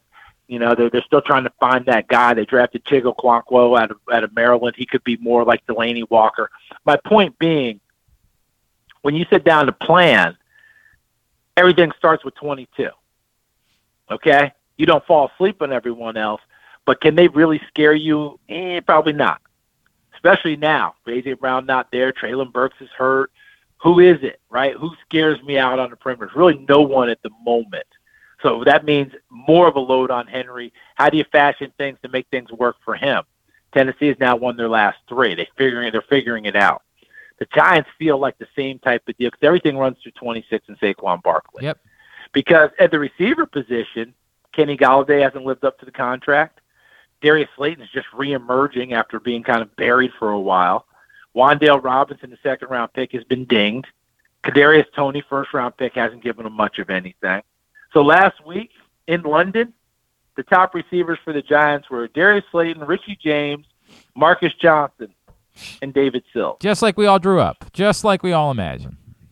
So once again, how are they doing it? They're creating more offense for Barkley, get him out into the screen game, swing it to him, get all of his best runs in, wildcat him. Okay, so they're giving different looks, different things to try and create good plays for him. And then Daniel Jones is taking care of the football. In the past, didn't we have that streak of 20 games or something like that where he had a turnover in every game? That's right. Oh, my. We're not talking about that now. We're not doing that now. The other part is he showed his toughness with his team on a bum ankle, went out and played in London, and ran in key times, ran for 30-something yards. So he has gained the respect of this team fashioning offense when he could be saying, Coach, who am I throwing to? You don't hear that out of them. They're finding a way. And if the game's close and tight, they've developed a toughness that they don't even have to talk about. The prior regime talked about toughness all the time, but in the clutch never exhibited it, meaning mental toughness to win ball games. This team doesn't even talk about it, but somehow they're mentally tough enough to reel Green Bay in, to come back and go for 2 and beat Tennessee on the road. All right, to hang in there against Carolina when they didn't play particularly well and find a way to win at the end. They don't mind getting into the fourth quarter. And if they get into the fourth quarter, somehow already, and Glenn, you tell me where their culture was that says that they could reach back and go, oh, yeah, we can rely on that. They don't. It's not there. So it's developed in a very short amount of time with Brian Daboll and his staff. So a lot of credit to them, but a lot of credit for these players being open enough to grasp it, accept it, and then find ways to win, and their confidence only keeps building. There's no doubt, and I think they're a threat. I'm nervous about this on Sunday, Charles. I think they're a good football team. Man, we kept you for this long, and we probably could still do another hour and a half, bro. You always. Well, a lot of it has been me rattling on. No, but you're so good. You're so. This is why, and you know the affinity that we have for Ian and Evan, of course, too. But this is why. They're the best, aren't they? I love whenever I find out that your crew is working a game. I get really excited about it, man. Charles Davis, is there anything at all we can plug for you besides everybody's already going to be tuned in. We don't have to tell people to tune in Baltimore. But is there anything else we can plug for you besides the game? No, just just happy I'm here with you, having talking ball. That's our job. That's not a bad way to make a living, man. Yeah, there are worse things to do. We are lucky people. We are some of the lucky people in the world where we wake up and look forward to work. No doubt, man. That is well said. Charles Davis, truly appreciate you, my friend. Thank you so much for taking a few minutes for us this morning. You take care of yourself, okay? Charles Davis, man, I love our conversations with him. So much good in there. Appreciate him taking the time for us. Today's show also brought to you by Guilford Hall Brewery, 1611 Guilford Avenue in Station North. What a gem it is in our city, an incredible facility. They've got events throughout the week, yappy hours, trivia, things along those lines. They've got a huge Halloween party coming up on the 29th. Costume contest, live music. It's all free. Find out more at guilfordhall.com. The beer, outstanding. You got to try the Guilford Hall Lager. The food, the Bavarian menu is excellent. Again, guilfordhall.com is the website for you to find out more. Guilford Hall Brewery, 1611 Guilford Avenue in Station North. I cannot recommend enough that you get out to Guilford Hall Brewery. It's an amazing place. Quickly, before we get into picks, two things. One from Eric. The Ravens should pay this is Eric. This is Rita's Eric. Not only should the Ravens pay a first and a third, they should be willing to pay more. The Ravens should pay this and then some. DJ Moore will be the best wide receiver Lamar has had by a wide margin. I just don't know how much more you can give up. Realistically, I just don't know how much more you can give up than a first and a third round pick in order to make a trade, for somebody that isn't a quarterback, right? Like, I just think there is a limit to it. And from Dave says, this is Mark. Mark says, Panthers are selling a lot of commodities, but that's too much capital to give up to a team that's willing to sell assets. The trades at the draft and after the season were contractual reasons with each team. You don't see teams trading first at the deadline during the season, so no. Okay, then you don't get the player.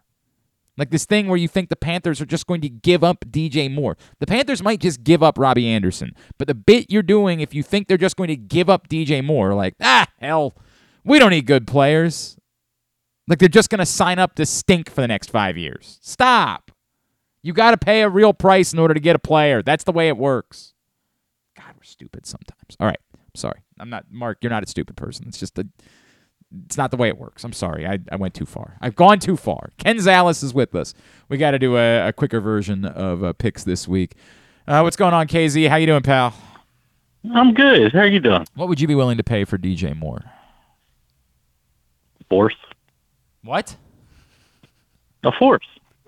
What did you say? A force? A fourth round pick. Okay, then stop. Well, I mean, so you're just saying you wouldn't want to get DJ Moore. I mean, you asked me what I would give up for him. No, but you know that you can't get a DJ Moore for a fourth round pick. I'm not giving up a 1, 2, or 3 for DJ Moore. No. So why do you not? I'm not getting him. Right. Why do you not want DJ Moore? I just want because I'll be very honest. I think there are other holes on the Ravens team that I'd rather put my assets into than a wide receiver that's going to get 6 targets max a game the way this offense is constructed. And so he doesn't have as much value in Baltimore as he would somewhere else, in my opinion. Yeah, I don't know if I agree with that. He's gotten plenty of targets in a place where they literally have Christian McCaffrey. Yeah, like, but they're always down. See, but they're always down. They're always down. They have nobody else to throw to. They have nobody else to throw to. I mean, it's McCaffrey and DJ Moore. There's nobody else. I understand that, but they always throw to McCaffrey. I know, but you're coming to Baltimore, and you're looking at a situation where is he third? Is he second in targets? If you put him above Bateman, he wouldn't. I don't think he would be behind Andrews. Yes, he'd be behind Andrews, but I do think that he would immediately be like. Again, this goes back to are the general manager and the head coach on the same page, right? Like, correct. If you're doing the bit that they did with Unique Ngakoue, where they just went and got a player that the coaching staff clearly didn't want, right? Like, if you're doing that, then it's a big problem. But if everybody's on the same page, then you're not bringing him here to be like, yeah, but we like Bateman better. Like, that is the I just don't. Right. So your answer is you just don't want DJ Moore. That's fine. I understand that. Right. I just don't want DJ Moore. You hate everything related to Maryland football, except you picked them last week like an idiot. I picked them last week. What are you talking about? Like an idiot. What are you talking about? Quickly, because we got to do a rapid version of picks this week. One. Would you be willing to participate if Griffin and I do another side bet this week? I don't know what your life looks like. Is there an ability for you to stop by the studio sometime next week to participate if we do a side bet next week? I'm going to be real honest and say no, not next week. The week after, let's discuss, but next week, no. All right, we'll save because the one is timely. Do you think? Okay. What? Oh, damn it. We'll do the stupid bet, Griffin. I don't want to do it, but we're going to do the stupid bet. Do the $30 worth of Taco Bell? $28. What's the bet? It's the thing What's the bet? We have to eat $28 worth of Taco Bell during a show. I'm going to die. I mean, I can't eat that much food. I can't do it. What's the most expensive thing at Taco Bell? $8.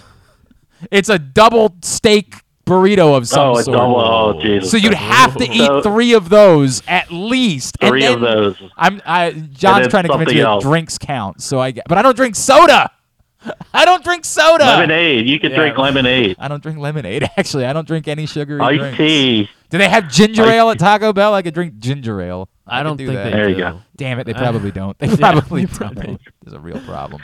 All right, we'll do the stupid. This is a terrible idea, but we'll do it. I hope you lose. Go. God, you better lose. All right. Griffin's been hot recently, too, which is the real problem. He's moved up in the world. Oh, 100%. He's a game back of you. He's tied with me now because he's been hot. The sad part is we've reached the point of the season where everybody stinks. Exactly right. I know. Casey is literally the only one of us that's above 500 at the moment at 26 and 24. It's a real problem. For now. Yeah, Griffin and I are game back. Then Kyle and Proctor 2 games back. Paul 3 games back. And Stecca holding steady.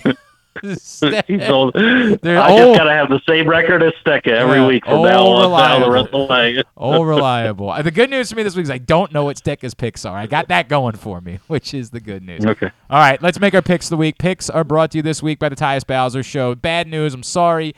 We have to delay. The next Tyus Bowser show won't be until November 1st. It's not Tyus's fault. It has nothing to do with his return to the field. It's Rita and I's fault. We're gone next week, and we just couldn't, with the Thursday night game the following week, we couldn't figure out a way to move the date. So we'll be back on November 1st, Hamilton Tavern. Looking forward to seeing you guys out for the Tyus Bowser Show partnership with Pressbox and Great 8's Memorabilia, brought to you by the Ginsu Kamado Grill and Maryland Vascular Specialist, PressBoxOnline.com/Bowser. Let's move quickly. All right, Terps at Indiana, Saturday at 3:30 on ESPN 2. ESPN 2. Terps are laying 11.5 in Bloomington. I don't love it, but Indiana stinks, and I'm going to assume that Maryland's pretty pissed off about what happened last week. This line actually makes sense to me based on Indiana, so I'm going to go with Maryland. This worked so well last week. I may have to start a trend. Oh, you're just going to purposely pick Maryland every week because you want to see him lose? Such a weird bit. I'll never understand. The man likes Maryland. He just hates Maryland football. I do. It's just one of those things. I'm going to take Maryland. I really think Indiana is a very bad team. Yeah, that's the thought here. Although, again, Maryland giving 11 points on the road anywhere. It's scary. Yeah, it's scary. I agree.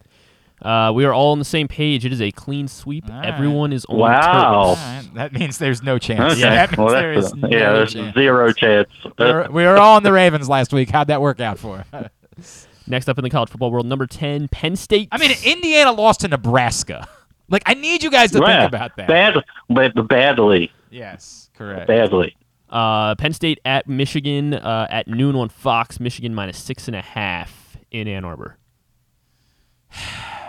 Boy, Michigan's gonna run. The question does that keep the score low scoring enough that it gives Penn State a chance to cover? Boy, that's oh boy, I got it. I'll go with Michigan. I mean, Blake Corum's a monster. I'll go with Michigan. Yeah, because it's under a touchdown, I'm going to go with Michigan as well. Yeah. So, not much more to it than that. Yeah, I agree. I am really nervous about they do want to play a lower scoring style of football, and so that. But they don't give up much. They don't give up many that's points. Very fair.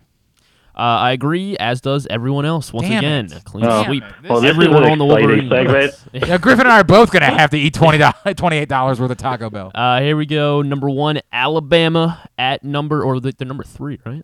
Did I mess up that? They're not number 6. 1. Yeah, number 3, Alabama. 3 versus 6. Yeah, at number 6, Tennessee. Game day is there. 3:30 on CBS. Alabama laying 7 on the road. I mean, Alabama. Look, man. What's going on? What's the story with Young? He's playing, right? I don't know if they've announced that yet. I mean, as long as he's I think there's a chance. Well, whatever. Alabama's the answer, for God's sakes. I just feel like the 7 points is just a trap because they want people to take Tennessee, and this is where Alabama tells the SEC, "Yeah, you're a nice story, but bye-bye." And I'll take Alabama. Look, I hear you, but if Bryce Young doesn't play, they looked obviously quite beatable a week ago against Texas. They looked beatable. I mean, I thought the last thing I saw is that he was trending in the right direction. There was a video yesterday that the football page posted of him throwing the ball around practice. And he looked pretty good. It was a sprained AC joint, correct? Was the story on?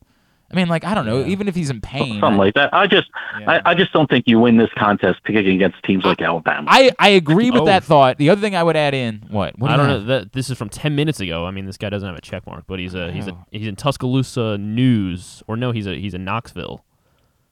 Just say something. Richard West says that reports that Richard West reports that Sheldon Haygood in Tuscaloosa reports that Bryce Young will not play against Tennessee this Saturday.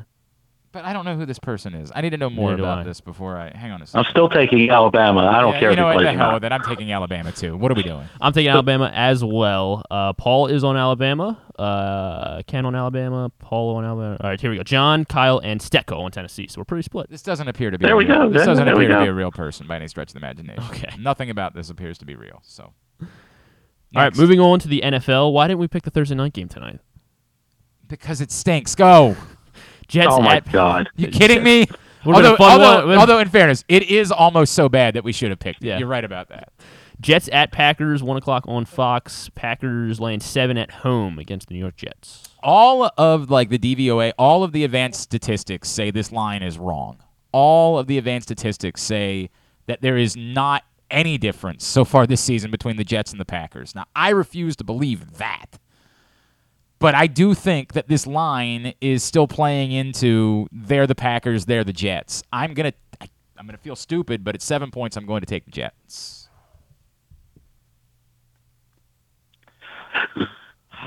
I just can't.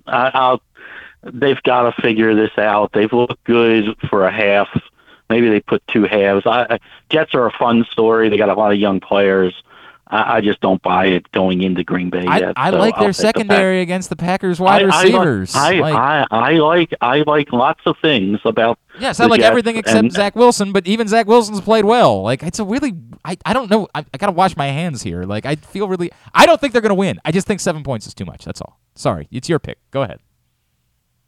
Green Bay. Yeah.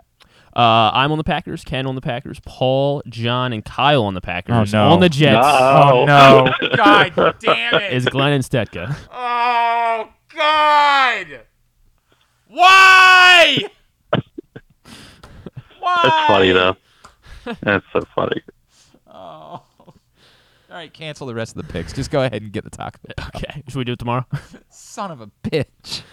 Next up is Vikings at the Dolphins, 1 o'clock. That one on Fox as well. Vikings laying 3.5 on the road against Miami. Weird bit where like the reports yesterday were that they're planning on starting Skylar Thompson, but Teddy Bridgewater might be available. Like if he's available, he sure as F has to start, doesn't he?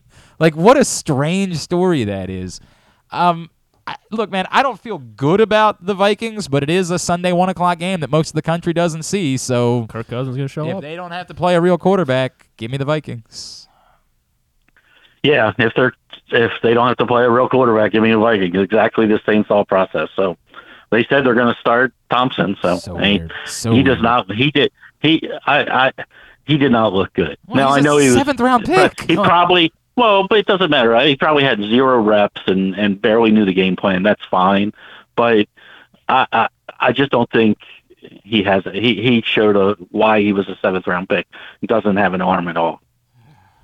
Everyone on the Vikings except for Andrew Stetka. He is taking the Dolphins. I mean, who knows? Who knows? Also at 1 o'clock. The man's got to take some risks at this point. He's 5 games back of just not being the worm. Like, he's got to take some risks. Patriots are traveling to Cleveland. Like the Jets. Who would do that? That's stupid. Go ahead. To take on the Browns at 1 o'clock. It's Patriots at Browns. Cleveland -2.5 at home. I don't know. I mean, the Patriots looked really good a week ago. Is Zappy playing again this week? Like, I think so. Zappy's, yeah. Yeah. I don't know. I don't know what to make of this, right? Because the Patriots have been plenty capable of looking equally, awful. It's 2.5. I'll take the Browns. Yeah, I'm taking the Browns too. I mean, I actually like Zappy as an NFL prospect. I think he's a smart quarterback. Doesn't have the best arm, but on the road, Cleveland less than a field goal. Yeah. It's tough for me to go the other way. But also keep in mind, Cleveland can't kick a field goal. They don't know how to make them, which is part of the problem here. Week 1 they did. York's gonna get 5 this week. Okay. He's your top fantasy kicker this week. Right. Yeah. Go. Everybody scramble to go get Katie York. Everyone is on the Browns except for John Proctor. Okay. Very interesting. I think that could be a good lone wolf. Yeah. Next up, 4 o'clock window, Buffalo Bills at the Kansas City Chiefs. That one on Fox, the game of the week. Buffalo laying 2.5 on the road. The game of the year. This is the thing where all of the smarts would tell you, dude, you're getting points with the Chiefs at home. What are you doing? Don't overthink it. Like, I completely understand that. Except, how would that have panned out for you if you had bet it on, like, Monday, right? Like, you would have been sweating it out in the closing moments. The Bills are the best team in football. I'm taking the Bills. I feel like, and we talked about this last year too, like, and I'm sure you don't have the numbers. I feel like Kansas City, not great covering the spread, no matter what it is. But again, they're not usually dogs. But they're not. But at the same time, I mean, again, under a field goal, and I'm getting the Bills, it's not like the weather is going to be an issue, and I'll take Buffalo. Sorry, I clicked out of it. I am on the Chiefs. I mean, the Chiefs at home. I think they're the Chiefs at home, and they're getting points. I understand they needed a miracle in order to win on Monday night at home. Yeah, true. Against a bad football team. I still think they are a very good football team, and they're at home, so I like them. Paul likes the Chiefs. Proctor likes the Chiefs. Kyle likes the Chiefs. Ken.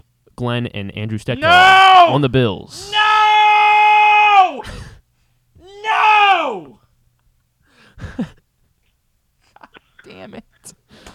We gotta go. All right, Sunday Night Football. Dallas Cowboys at the undefeated Philadelphia Eagles. Eagles -6 at home. I shouldn't, but there's no reason why you should take the Eagles to cover the 6. The Cowboys have been very consistent, but I just still refuse to believe in it. The Eagles. I don't think I picked this game, but I'm going to take the Eagles. I'm going to take the Eagles as well. I offensively and defensively, they're very solid, and the rush story is a nice story, but he does nothing for me. So I'll take the Eagles. Also on the Eagles is Kyle and Proctor. On the Cowboys, myself, Paul, and Stetka. Okay. There you go.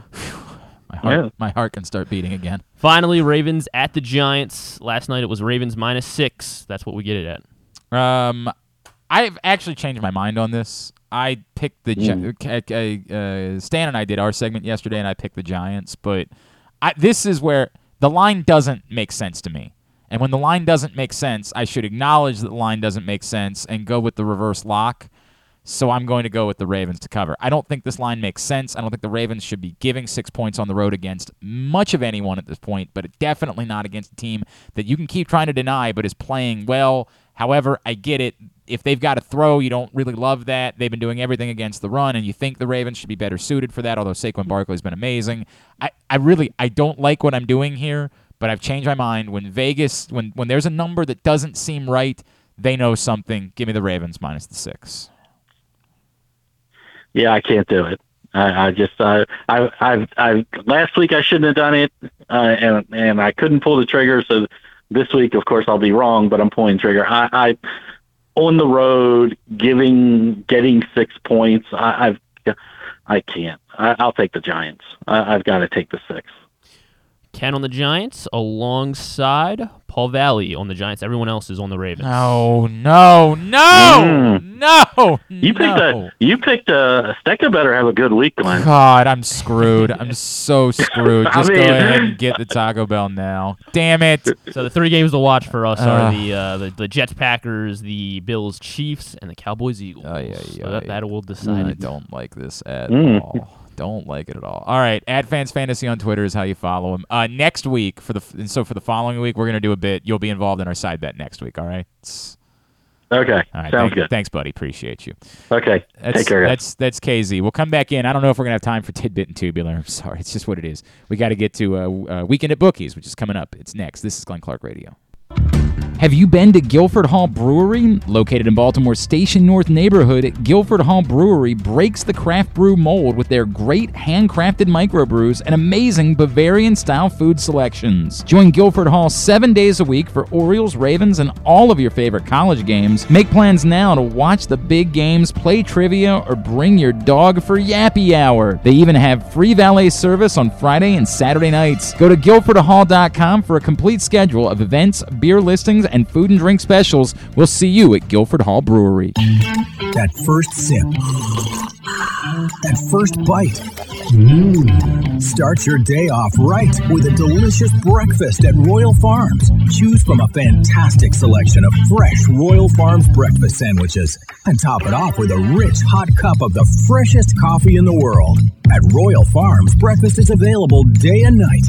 It's the freshest breakfast in the world. Real fresh, real fast. Royal Farms.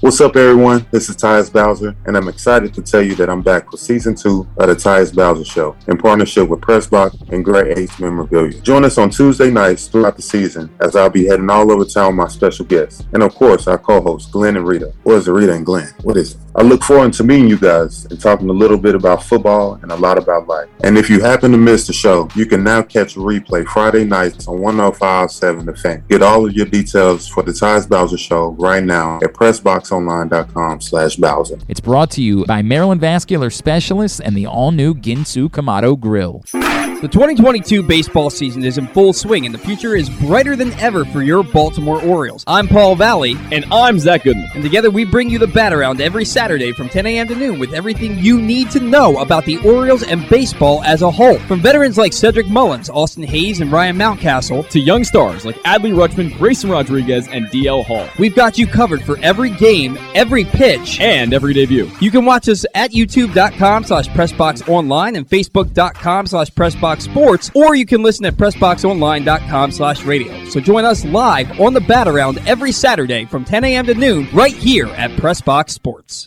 Glory Days Grill's Oktoberfest menu is now running. It's one of their most popular seasonal menus all year. It features the chicken schnitzel, the Oktoberfest brewer's platter, the brewer's sausage sandwich, the Bavarian burger with a pretzel bun, the cheddar ale soup, the slam dunk pretzels, and the apple cobbler. All of these meals pair well with Oktoberfest beers and Angry Orchard on draft. Dine in or order online at glorydaysgrill.com and pick up your favorites to take home. Glory Days Grill, great food, good sports.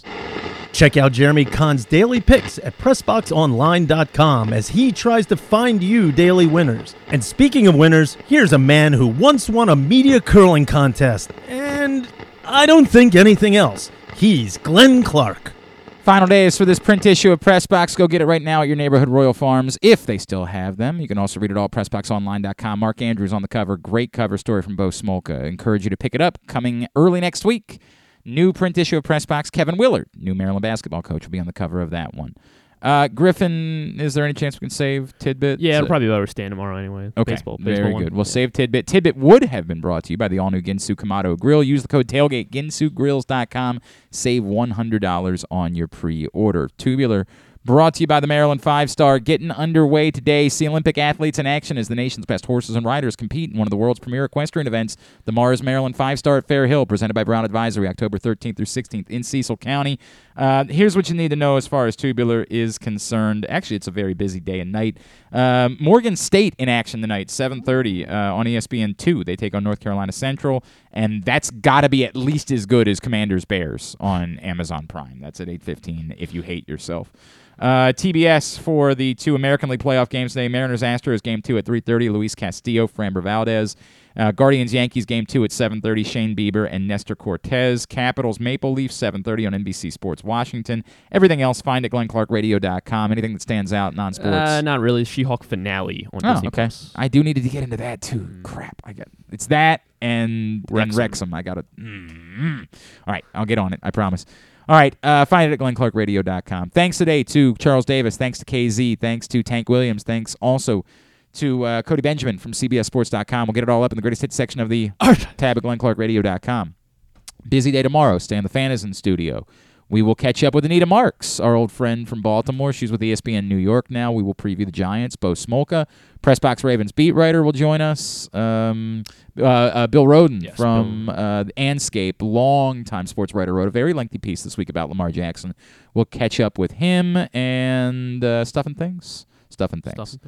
Thanks to everybody at PressBox, all of our great sponsors and partners, including the Baltimore County Police Department, Glory Days Grill, Royal Farms, Costas Inn, Maryland 5-Star, Guilford Hall Brewery, Great 8's Memorabilia, the FanDuel Sportsbook at Live Casino and Hotel, Maryland Vascular Specialist, the all-new Ginsu Kamado Grill, the Baltimore Orioles, your local Toyota dealer, buyatoyota.com. Thanks to Griffin at Griffin_Bass. Follow us at Glenn Clark Radio, Twitter, Instagram, and TikTok.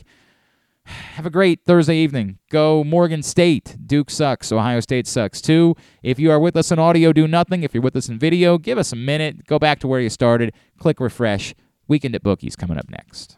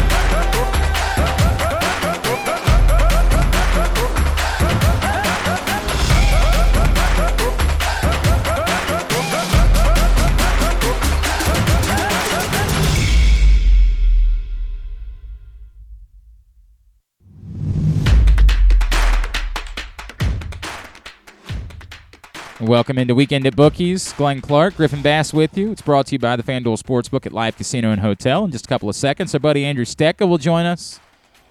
After he was hot last time out, we'll get his Stetson figures for the week. A little bit later on, we will chat with our buddy Brad Kronthal from Alloy Sports, talk about the baseball playoffs, the football slate for the week, which, does technically get underway tonight, although, yeah, it is what it is. Kind of we're all dealing with it. Not much that we can do. But we will start with our friend Andrew Stecca, Stets and Figures, first up this week on Weekend at Bookies. Andrew Stecca, what's going on, pal? Good morning, Glenn. How are you? I'm all right. You had a decent little week last time out. Yeah, we found a couple winners. More than a couple.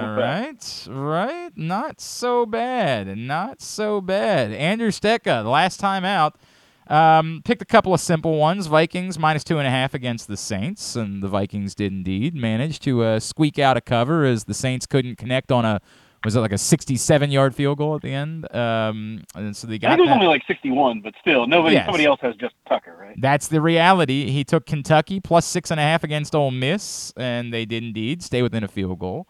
He had an Arsenal win draw, Man City to win, and what is this guy's name? Erling Haaland. I was going to get it, I promise. Had that parlay at +140, got all of it.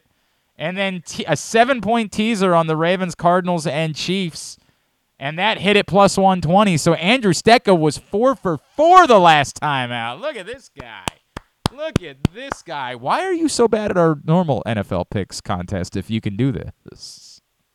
Well, because we pick those games ahead, so many days ahead of time. I make a lot of my bets right before action. At least that's the excuse I'm going with. Yeah, you can make that excuse, but you understand we do Stetson figures on the same day that we make the picks. Yeah, I get it. I was hoping you would notice that. Yeah, that's the thing. So before you get too up on the high horse, it was brought to my attention. I had forgotten that back in June, you told us to take the Commanders to make the playoffs at +165.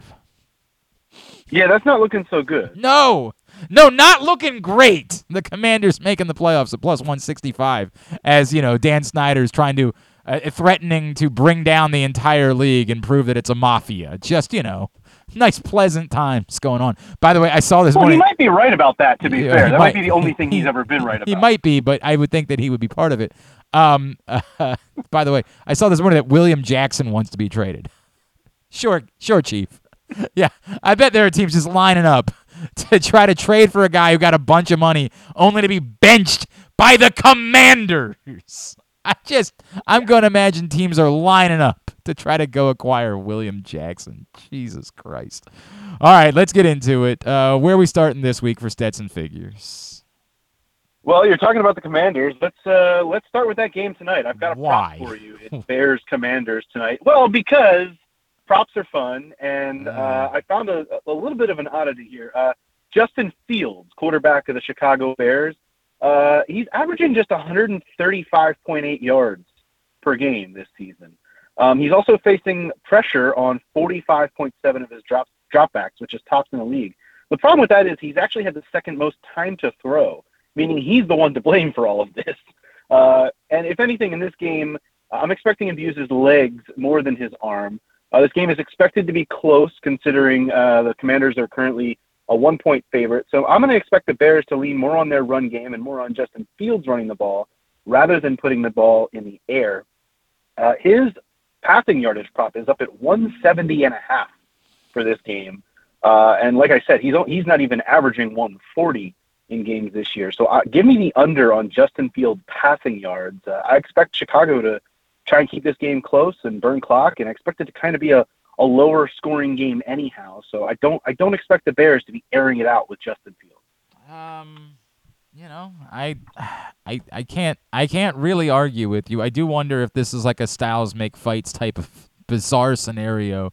We paint this as the worst football game in the history of humanity, And then we get there tonight, and it is just a thriller, right? Like, I just wonder. Yeah, it's going to end up being a 45-42 thriller. Right. Somehow that plays out. But no, everything that you say is very logical. I'm not going to argue with it whatsoever. All right, where to next? We're going to stay in the NFL. The Seattle Seahawks are the number one offense in DVOA pass. Yeah, they are. They are just killing it.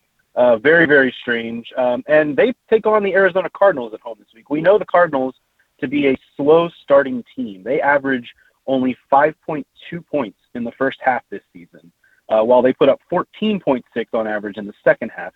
Seattle is kind of almost the reverse of that, not quite as extreme, but they average 16 first half points, only 9.4 in the second half. So in this game, I like Seattle getting the points at home, but you're going to pay a minus 120 vig on that. I even really like them on the money line.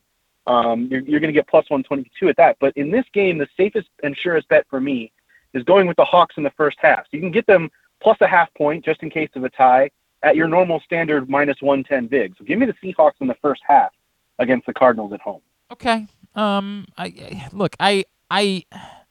can't lie. I want to stay away from this. I'm still unwilling to buy in to the Geno Smith thing. Like, I still think that at some point it falls apart. Now, I get it. We're getting to the point of the season where I was just talking about this with the Giants this week. We have to acknowledge things like just our predispositions. We at some point have to shake because we have to deal. They have to go away. Right, we have to deal with reality at some point. But I'm just not quite there on Geno Smith yet. I'm not quite, and I absolutely think there's the possibility that every week could be the week that it's a total clunker and it all falls apart. So I couldn't do it. But I understand, based on the evidence that we have, why you would make this bet. Well, and like I said, it's safer to do it for the half. There's also a lot of evidence out there in terms of Cliff Kingsbury as a favorite. Cliff Kingsbury is a favorite in the division. Not good stats there, especially when you compare them to Pete Carroll as an underdog and as a division underdog. There's a lot of good trends there. So just one of those trend bets. And again, the lopsidedness and the Cardinals, this is like not even a trend now. We've got a large sample size of the Cardinals being a very bad first half team and getting a lot of backdoor covers. We saw it just last week with them against the Eagles, in fact. So they're a second half charging team, and that's what I fear, and that's why I just want to bet that first half with the Seahawks. So here's the only thing I would say about your bet: if you like it. If you feel good enough to bet it, instead of betting the first half spread, why not just bet first half winner? Why not? Yeah, why not take the winner and get the plus and get the plus money, right? Like that's. I knew you were going there. That's the only thing. It's the just in case there's a late field goal from the Cardinals to tie it at 13 or something. You're still getting that half point. I understand why that. So to your point, I understand the reason why the number is made the way that it is. To me, if you feel good enough about making the bet, right, like then I would go ahead and go to the next step, and I would just bet them to be the winner of the half. And yes, I get it. That means if it ties, you don't get the push. You win the bet because it's a half a point on the spread, but. I'd still do it. I'll pay for the half point. All right. But I hear you. All right. Andrew Stecca is with us. Stets and Figures is what we're going over here on Weekend at Bookies. Where to next? We've got a really good little interesting parlay for you in the NFL. Really good stat here. This is from Brandon Anderson of the Action Network. There have been 7 previous instances of a team returning from a game in Europe and not having a bye week. Those teams, when they come back in their next game, have all been tied or trailed entering the fourth quarter of their next game. 6 out of those 7 have allowed their opponent team total to go over. And by the way, that includes the 2017 Ravens, who got blown out by the Jags in London and then returned home and lost to the Steelers 26-9. So I get that 7 instances may not seem like a huge sample size, but I actually like both of the teams that we're getting in this spot. One of those teams would, of course, be the Ravens, who have the number 2 passing offense in DVOA, and I think they can do a lot of damage against the Giants. Even though Wink Martindale's got the revenge factor over there, we've seen that Lamar can handle the blitz. He did that against Miami earlier in the year. The other team that we get in that instance is the New York Jets. Now I know everyone is kind of a little weary of the Jets going into Lambeau, but I wasn't right up until the moment that I found out that you had picked it. I felt great about it up until that moment. And now you'll get a little bit of insight as to why I picked it. The Jets have looked a little bit better since Zach Wilson returned from injury. They put up 64 points in 2 games. I get that there were some extenuating circumstances, but I think they can manage to put up a few points against a Packers defense that will not only be a little jet lagged, but has also not really been as good as hyped before, entering this season. So the numbers we're looking at here, the Ravens team total is over 25.5. The Jets team total is only over 17.5. So you put those two things together, you're getting plus 258 odds. All right, so Ravens team total and Jets team total, parlay those two and make that bet. Yeah. All right. Yeah. All right. Plus 258 on the two team total parlay there. All right. I am intrigued. I am intrigued by that. I don't have a real good reason not to bet it. What did we learn, say, from Minnesota and New Orleans last week when they were coming back from London? Like New Orleans, it was the same story. It was the same story. Both of them returned and allowed their opponent's team total to go over. Okay, I knew that New Orleans for sure did, obviously, because there were 1 billion points scored in that game. But I didn't know if Chicago was over. Although I guess the number was probably set pretty low for Chicago because they're Chicago, so that does make sense. Because they're Chicago. Exactly right. All right, and finally, fourth part of this. What's your next Stetton figure? Finally, we're going to go back to the well on a soccer parlay and back to the well on Manchester City and our friend Erling Haaland. Manchester City play Liverpool this weekend. These two teams were the betting favorites coming into the season. Only one of them has really lived up to that billing, though. We're about a quarter of the way through the Premier League season.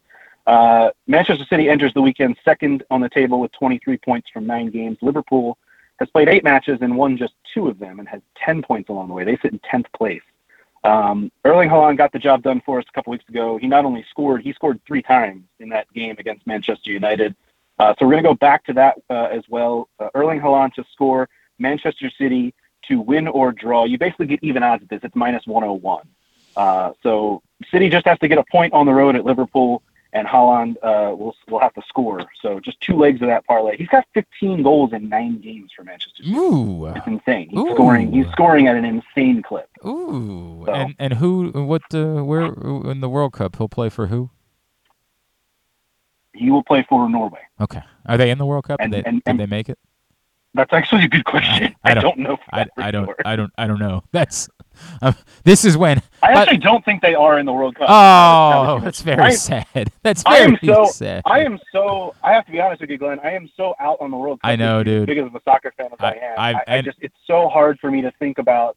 I know. There's a ton of it's football season. Other reasons that you wouldn't want to get into a World Cup. Well, yeah, right. But the fact that it's November, December, I'm just like, it's really an interruption to the club soccer season, and it's a pain in the neck to even have to think about. Well, yeah, for you care about that. I don't care about I just don't have a club, so I don't have a reason to care about the club soccer season. Yeah, of course. But like, damn, dude, like I have somebody I know who's been really pushing for us to do World Cup content. I'm like, bro, you have to understand, I love the World Cup. Like, I am all in, and I can't pretend like there is an appetite for World Cup coverage. Like if ever there was a World Cup for the U.S. to have missed, like, it's a real shame that they missed the last one instead of missing this one, right? Like, God, I could have really used them in the last one. This one, I don't care. And they stink anyway, so it doesn't really help me all that much. Well, at least we know they'll be in the next one. That's That's true. There is that.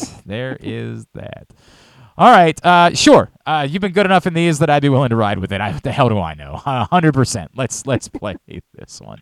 At @Stecca is how you follow him on Twitter. 4-0 last time around. We will see if he can follow it up with another dominant performance. But based on ever since that brutal 0-4 week, you've been like 8-2, correct? Or something? Yeah, we picked up the pace a little 10-2. Haven't you had 2 4-0 weeks since the 0-4? No, just the one. Just the one. 4-0 and we had a 2-2. So okay, so it's just 6-2. Still, 6-2. that's a pretty good trend. Let's see if we can keep that trending in this direction. But with some plus money in there too, we got to consider that. That's a great point. It's a great point. Coming out on top. All right, buddy. Appreciate you. We'll talk to you again in 2 weeks. All right. All right. Cheers, guys. Andrew Stecca joining us for Stetson Figures here on Weekend at Bookies. Of course, you're going to head to the FanDuel Sportsbook at Live Casino and Hotel to make all of these bets that Andrew just suggested. It is the place to be for every major event. They've got same-game parlay plus betting. You can still register your Super Bowl bet, your futures bet of $25 or more. Register it to win 2 free tickets to the Super Bowl by going to FanDuel.com/SBNAZ. Where else would you want to be but the FanDuel Sportsbook at Live Casino and Hotel Maryland? When we come back in, let's talk more about strategies, shall we? Alloy Sports, Brad Kronthal will join us. We'll talk a little bit about the baseball playoffs and also quite a bit about the week in the NFL. That's next. It's Weekend at Bookies. See Olympic athletes in action as the nation's best horses and riders compete in one of the world's premier equestrian events at the Mars Maryland 5-Star at Fair Hill, presented by Brown Academy, October 13th through 16th in Cecil County. Don't miss the breathtaking excitement of the dynamic cross-country competition or the elegance of dressage and precision of show jumping. There's also great shopping and activities, including a fresh food fest, corgi race, and a beer, wine, and spirits showcase. So come enjoy a beautiful fall day at the Mars Maryland 5-Star at Fair Hill, presented by Brown Advisory, October 13th through 16th. Learn more and buy tickets at maryland5star.us. Come experience Maryland's #1 sportsbook this NFL season at the FanDuel Sportsbook at Live Casino and Hotel, the ultimate place for any sports enthusiast. Take advantage of our 24/7 kiosks, massive video screens, and watch all the action from the best seat in the house. With more money paid out than anyone around, make every moment more at the new FanDuel Sportsbook at Live Casino and Hotel in Hanover, Maryland. Please play responsibly. Gambling problem? Please call 1-800-GAMBLER or visit mdgamblinghelp.org. Whether your focus is luxury and comfort, convenience and technologically advanced connectivity, or sporty performance and aggressive styling, we've got the perfect Highlander for you. Check out buyatoyota.com for deals on new Highlanders from your local Toyota dealer today. The Baltimore County Police Department is hiring. Entry-level officers start at close to $59,000 a year with a $10,000 bonus. Some restrictions apply. Plus a great retirement plan, medical, dental, and vision insurance, advancement to specialized units, tuition reimbursement, 15 sick days earned per calendar year, and even further incentives for military members and veterans. If you have a passion for service and want a career for life, visit joinbaltimorecountypd.com or call 410-887-5542. You must be a United States citizen, possess a valid driver's license, and have a high school diploma or GED equivalent. The Baltimore County Police Department is an equal opportunity employer. Sports betting has come to Maryland, and we're ready to help you win some money. Tune in for Simply the Bets every Tuesday morning at 11:40. FanDuel Sportsbook GM Leon Twyman and VSiN's Aaron Oster join the guys every week to give you all of the info you need and offer you a few winners. And every other Thursday at 11:40, tune in for Weekend at Bookies as Andrew Stecca and Alloy Sports' Brad Kronthal help make you some money for the weekend. So come win some money with us on Simply the Bets every Tuesday and Weekend at Bookies every other Thursday. Brought to you by the FanDuel Sportsbook at Live Casino and Hotel Maryland. Listen at PressBoxOnline.com/radio. Watch at YouTube.com/PressBoxOnline. Experience the best in Kamado Grilling, a complete outdoor cooking appliance. The Ginsu Kamado Grill allows anyone to sear, grill, bake, and smoke all types of food. Designed for efficiency and function, the Ginsu Kamado Grill upholds the enduring legacy of the iconic Ginsu brand. The Ginsu Kamado Grill is perfect to cook all year round, is great for parties, and ideal for tailgating with your friends. Reserve your Ginsu Kamado Grill today at ginsugrills.com and get $100 off on your pre-order when you use the promo code TAILGATE. That's ginsugrills.com. Reserve yours today. Join Glenn at halftime of every Ravens game for the Project Game Day halftime show at facebook.com/PressBoxSports. We apologize in advance. There's not much we can do about his face. You are listening to Weekend at Bookies or watching Weekend at Bookies, brought to you by the FanDuel Sportsbook at Live Casino and Hotel Maryland. Again, big fight coming up on Saturday nights. You can watch it for free in the FanDuel Sportsbook at Live Casino and Hotel, and you can win money betting on the fight. Deontay Wilder, Robert Helenius. Don't pay for the pay-per-view. Wilder is an overwhelming favorite, minus 850. Robert Helenius, who's, been on one recently, plus 510, quite the live dog there. A little bit later on today, if you follow Live Casino and Hotel Maryland on social media, you'll see Griffin and I offer our weekly advice for betting, and I will include a pick for this fight and how I think you can win some money, plus money, betting on the Deontay Wilder-Robert Helenius fight. So make sure you're following Live Casino and Hotel Maryland on social media. Joining us now, our buddy from Alloy Sports. We'll talk a little baseball playoffs, a little NFL this week. He is our friend, Mr. Brad Kronthal, and he's back with us here on Weekend at Bookies. Brad, what's going on, pal? How are you? Doing great, Glenn. Great time. NFL and MLB playoffs. Glad to be with you. How are you? It's I really the Padres Dodgers. I know anybody wants to talk about last night is the stupid goose, right? Like I get it, and don't get me wrong, it was entertaining, it was fun, but like, dude, that was the type of game that reminds you of why this time of year is so great. Like you could feel the intensity of every freaking pitch, man. Like I love. It's why sadly I'm a bit sad that the Orioles aren't a part of it, but it is what it is. Like that, this is what makes it so special. They go to Josh Hader in the 8th inning, and it was almost like dumb luck, right? Like he had every ball was hit hard because he's facing the Dodgers. It was just such an intense game last night. Yeah, it was, and I think Padres-Dodgers, when both teams are playing well, it's probably the best rivalry in baseball right now. Even in the 9th inning, Freddie Freeman hits one off the top of the wall, and the final out, when it off the bat, couldn't tell if that one might have had a ride. No doubt. So extremely great series, really entertaining. They've all been extremely entertaining, but like you said, I hope the series continues to stay competitive like it's been for the first couple games. Was there anything, 2 games today, obviously in the American League, and then another full day coming up on Saturday, but 2 games they're alternating for now. Is there anything that jumps out at you when there's only a 2-game slate? And look, everybody is obviously sending out a very good pitcher in these games. Yeah, and one thing you realize with the playoffs is every pitch is so important. The focus and the amount of detail that goes into every single pitch is just different than when it comes to the regular season. So that's why you've seen some totals that haven't hit where they are. I've seen some line movement today. There's really one play that I like, and it's Framber Valdez for Houston today.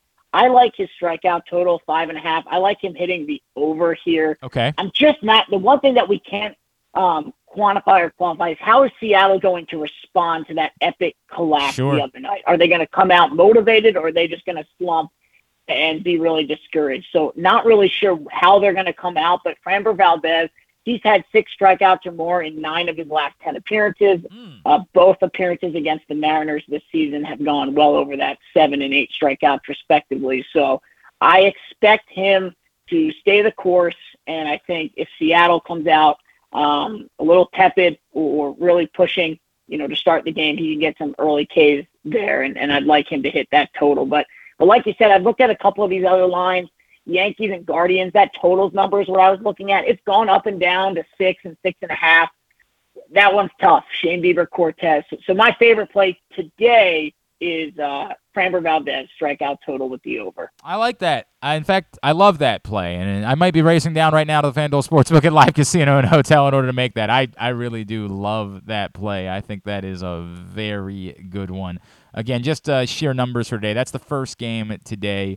And the Astros running a half on the money line, -162. The Yankees in Game 2 tonight, -146 against the Guardians. I actually kind of like Cleveland a little bit as a live dog with Bieber on the mound tonight. I'm not sure I'm racing to make the bet, but like if you told me I had to bet that game, I actually think I might lean Cleveland in the second game tonight. Let's talk a little bit about Alloy Sports, and let's talk about football trends. Let's talk about some of the betting strategies. Remember the last time you and I chatted, we still had very little data from this year to work with. Now we're 5 games into the season. How much has the additional data helped in building strategies with Alloy for football season? It's absolutely huge. And what we like to say is, give it for football or really every sport, give it about a month. You can have a good sample size and know what teams this year are doing in relative basis to historical teams and output. So we feel great about the data now. Hang on. I'm sorry, Brad, because I literally just said this. They just announced they're postponing the Yankees game tonight. Apparently, it's raining in New York, and they are announcing that they're postponing. So here's what I wouldn't do is put a bet in on the Yankees-Guardians game tonight because it's not going to happen. So I apologize. They're going to play it tomorrow at 1 o'clock instead. So back to our thought on football. I'm so sorry. No, absolutely. You got to cut in there with the breaking news. That's pretty wild. Normally baseball doesn't get that head. Yeah, absolutely. But no plays, Yankees, Guardians. God, that means I don't have anything to distract me from the stupid Commanders-Bears game tonight. Son of a bitch! That was like I was feeling really good that like I wouldn't suck myself into watching that dreadful football game because I just watched the baseball game instead. Damn it. We got Morgan State football. Yeah, I'll watch Morgan State football. That's what I'll watch instead tonight. Damn it. I'm sorry. I'm so sorry. I know this. I completely derailed you. I feel terrible. This is not what you're supposed to do. I'm being very unprofessional in this moment. But God, you understand what I'm feeling right now. Like this was going to be my pleasant distraction from having to watch the abomination that is Commanders Bears. Yeah, that makes two of us, Glenn, and no hurt feelings here. I would do the same thing. Breaking news is breaking news, and you covered it 10 out of 10. All right. Back to the data. Back to Alloy Sports. Absolutely. Bottom line, short, we've got a great sample size of data right now. We've got, like you said, over 5 games from this season, over 5 weeks, I should say. Really meshes well with the historical data, so we feel really great about the strategies we've built that have, historical data combined with this season to pick winners for upcoming weeks and games. So last week, my picks went 5-2-1, and the only reason I had that one push was because I didn't get the best line on the Bears game last week. Got it at 7 instead of 7.5. So my brother, our CEO, got it at 7.5, and he's been teasing me all week about it. So really, the forecast we put out last week went 6-2. So, do you want to tell us about what that forecast was? You want to share a little light on that? So, love coming on your show because it's like a perfect time of the week. We just pushed out one for this week as well. So last week's we called the ground and pound strategy, and nod to Rex Ryan. A lot of rushing, hard rushing, after contact yards, and we had a few plays that hit last week. We have a few from this week. This week we just pushed out one, minutes ago. We're calling it the chain mover strategy. Really putting an emphasis on wide receiving play, getting first downs, and then looking at road teams. So last week's really took looked at close underdogs to cover, and this chain mover strategy is looking at heavy favorites. So really depends on what you're looking at from your strategy, but those are two that we feel really good about, both over 60% win percentage from the past 3 years. Anybody in particular that fits that strategy for this week that you'd be willing to share with us? Brad, you there? Yeah, you got me. Oh, sorry, got you. Yeah, I don't know what happened there, Brad. Anybody in particular that might fit that strategy this week that you just jumps out at you? Yeah, so for the chain mover strategy, which we threw out there today, you can see it on our insights page on Alloy Sports. We're looking at heavy favorites. So 2 games. The first one's the Buccaneers that lined opened at -8. I think on FanDuel now it's -8.5 at Pittsburgh. I actually felt really good about Pittsburgh last week. They're one of the teams we liked, one of the 2 losses last week. I thought they would cover even with Kenny Pickett. They look dreadful. Tom Brady didn't have the best week last week. I think he'll be a little more motivated this week now that the Giselle news didn't just drop. Maybe that'll play into that. But Bucs -8 is the first play. And then the second play is the Ravens at the Giants that lined open at -5. I actually thought that line might go down closer to the Giants' favor, but it's going the other way. Going up. So yeah. I've seen it at -6. A little bit surprising to me, but this strategy, likes the Ravens. Haven't seen many blowouts for the Ravens. They've had the opportunity to, obviously, but second halves have been an issue. So we'll see. But Buccaneers and Ravens are the 2 plays from this new strategy we're putting out. Chain mover strategy. It's hit at 63%. I like it. I think I like it. Anytime you're telling me you like the Steelers to get their butts kicked and the Ravens to win, my God, you don't need to tell me anything more. Like let's bet every aspect of it immediately. Brad, I saw something on Brad Kronthal with us, Alloy Sports. I saw something on your guys' Twitter page, and it's interesting to me because, admittedly, it's a strategy that I'm using. I'm actually ever put a little money on the Falcons this week to cover against the 49ers. There's a bunch of reasons why I've done it. One being it's a 1:00 game with a West Coast team, and the 49ers just traveled to the East Coast a week ago, and they've got a bunch of injured players and 3 long flights in a short amount of time. Not necessarily the best thing for guys that have been dealing with injuries. And the final piece of it, and why I decided to make the bet, is what you guys shared, which is the Falcons are 5-0 against the spread this year. This always goes back to like the bettor's edge concept, which is just because something happened in the past doesn't really change the likelihood of it happening again. So how do you consider data like that? When you look at a team that's 5-0 against the spread, obviously they haven't played the same team every week. They haven't faced the same spread every week. It's interesting, right? But does it really impact what happens between the Falcons and the 49ers this week? Yeah, so from a head-to-head perspective, it has no impact on the Falcons and the 49ers game. I actually like that game. It fits our ground and pound strategy, so I have a play on that as well for Atlanta plus 5.5. But what it does, so if you build a strategy, say on our app, you have your stats and filters you add in there, you have a strategy that hits, say, 60% of the time, and it likes Atlanta. If you see ATS records and you say, this game's close, I don't know if Atlanta's going to cover, or say it's 5.5, I just think, the 49ers might win by a touchdown. What this shows you is, that confidence level of, Atlanta might not win every game, but they've been in it enough to keep it in at least close enough to cover the spread. So it's that extra level of confidence that you might have that Atlanta's capable of covering a spread line. I like that. Makes me feel better about the decision that I've already made. So I appreciate you sharing it with me. All right, man, what does everybody need to know about with Alloy Sports? Give everybody the rundown, not only how they sign up and what they're going to find, but social. Give us the entire rundown for Alloy Sports.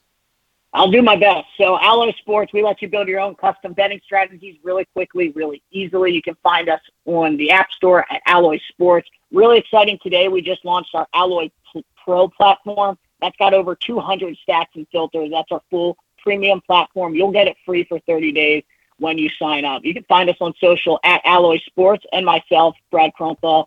I'm co-founder at B_Kronthal, Kronthal. I think I covered all. I think you got it all, man. Always appreciate you, BK. Thank you for taking the time for us. We'll talk to you again in a couple weeks, all right? Thanks, Glenn. Good luck on your bet. Thank you, buddy. Brad Kronthal, Alloy Sports, joining us here on Weekend at Bookies. All right, we are winding down for this week's episode of Weekend at Bookies. We like to end the week by trying to go crazy, just really throw it all out there and see if you can't find a big winner. Griffin, the last time we did a gratuitous grouping, how did it go for us? Not good. My first leg of it hit. I took the Bayern Munich and Bayer Leverkusen over 3.5 goals on a Friday afternoon. And there were a bunch of them. Oh, there were a bunch of them. Yes, it hit. And then I wanted to do the Aaron Judge. It was a crazy scoring game. Wasn't it? It was. It was like I forget what it was too. Right. But I think early on you didn't have to sweat that one out. All right. And then I wanted to do Aaron Judge to hit home run number 62 that Friday night as well. Actually, it didn't hit as comfortably as I thought, but it was 4-0, so it did hit. And Aaron Judge did not do that. Took him a couple days. Yes. Didn't do it while I thought there was a little bit of a selfishness there. I thought that you were thinking with your heart instead of your brain. Exactly. And as we know in betting, it's the worst thing you can do. You got to completely detach your heart as much as 100% from betting. And then I had Mackenzie Dern to get a submission win, and she ended up just losing the fight. That was tough to watch. That was UFC. So you're 1 for 5, 1 for 6 now. What? I don't remember how many of these we've done. 6. I think it's 6. Right? Yeah. I think it is. 1 has for been 6. All right. But they're all like very high plus odds. So, I understand that, but still, I understand. We got to win another one. I at know. some point. I know. And I think this week is the week we get back on track. A Griffin's gratuitous grouping that you are feeling great about going into this week. Yes, I do. All right. And we are going to start early tomorrow morning on the other side of the world with some cricket. We're going to Australia. England is at plus money over Australia in T20. Why? Cricket. Why? And here's why. Well, okay, because England has been red hot in the series. They won the first 2 games of this 3-game series. Okay. Having 3 batters score 80-plus runs through the first 2 matches of the series. They're creeping towards becoming the T20 World Cup favorites at this point, so I think they're going to keep the momentum going. Plus money? Because they're in Australia, so they just don't. They just don't like that. But plus, I got more here. All right, and Australia. So Australia's lost 3 of their last 4 matches played at the park that they're playing. I guess technically tonight if you're in Australia, but tomorrow morning for us here in Canberra. And the Aussies have the worst win rate when coming in as a favorite in T20 competition since the start of 2021 at 51.9%. Okay. So we're taking England at plus money to get things started for us. Okay. In the cricket world. Okay. Sure. This is one of those ones that because I don't know anything, I'm just going to work under the assumption that never mind. I wish you well. I wish you well. I wish you should tail, and then we can both be very well. Next. All right, then tomorrow night as well, Canadian football, my favorite, Hamilton Tiger Cats plus 7.5 against the Calgary Stampeders. They're getting more than a touchdown in the road in what is a must-win because Calgary is not really playing for much. They have a playoff spot locked up as the CFL regular season comes to an end. They can't earn the first-round bye anymore, and they also can't fall out of the playoffs. So they're not playing for a whole lot at the moment. Meanwhile, the Ticats have to stay ahead of the Red Blacks, who are only 2 points behind them. So it's a must-win for the Ticats, and they're getting more than a touchdown. So I love plus 7.5 for Hamilton. Okay, sure. And finally, I wish I could offer some sort of analysis for this. I cannot. I'll just whatever. You got it. Finally, we are going back to the UFC, and we are going to get a winner this time in the main event between Alexa Grasso and Viviane Araujo. I like Grasso to win it by decision, and because this will almost definitely go the distance. Of the 9 Grasso fights in the UFC, only 2 have been ended inside the distance, and her only loss in the last 3 years is to the current strawweight champion, Carla Esparza. So I think she'll grind it out and get the decision on the cards, while Araujo, her last 6 fights have all gone to decision, and her losses in those 6 fights have been to Caitlin Chookagian and Jessica Ai. Everybody knows that. So she doesn't fare well against pure strikers like Alexa Grasso. So it's a matchup nightmare for Araujo, and I like her to win it on the card Saturday night at plus 125, Grasso via decision. Why is she plus 1? Oh, via decision. Yeah, via decision, okay. Yes. All right, go to the points. Mm-hmm. Correct. All right. And then you parlay all that. Yeah. And you get plus 793. Okay, so you can go put some money on it right now? Oh, yeah, you absolutely. Put a nice little $10 on that, and you could be That's looking what I like. at... You could be looking at $7 nearly because you get $79.35. So yeah, something like the payout. that. Put $10. Okay, I love it. It's worth it. It's worth it. Give it a shot. Why not? And I'll be using that money to buy your Taco Bell Monday morning. Oh, that's right. Well, I don't. All right, we'll figure that out. Yeah. We'll figure that out. All right, very good. Hey, thanks to Brad Kronthal. Thanks to Andrew Stetka. We'll be back on Tuesday with another Simply the Bets. In the meantime, make sure you get down to the FanDuel Sportsbook at Live Casino and Hotel Maryland this weekend to get all of your bets in. And may the odds be ever in your favor. This has been Weekend at Bookies.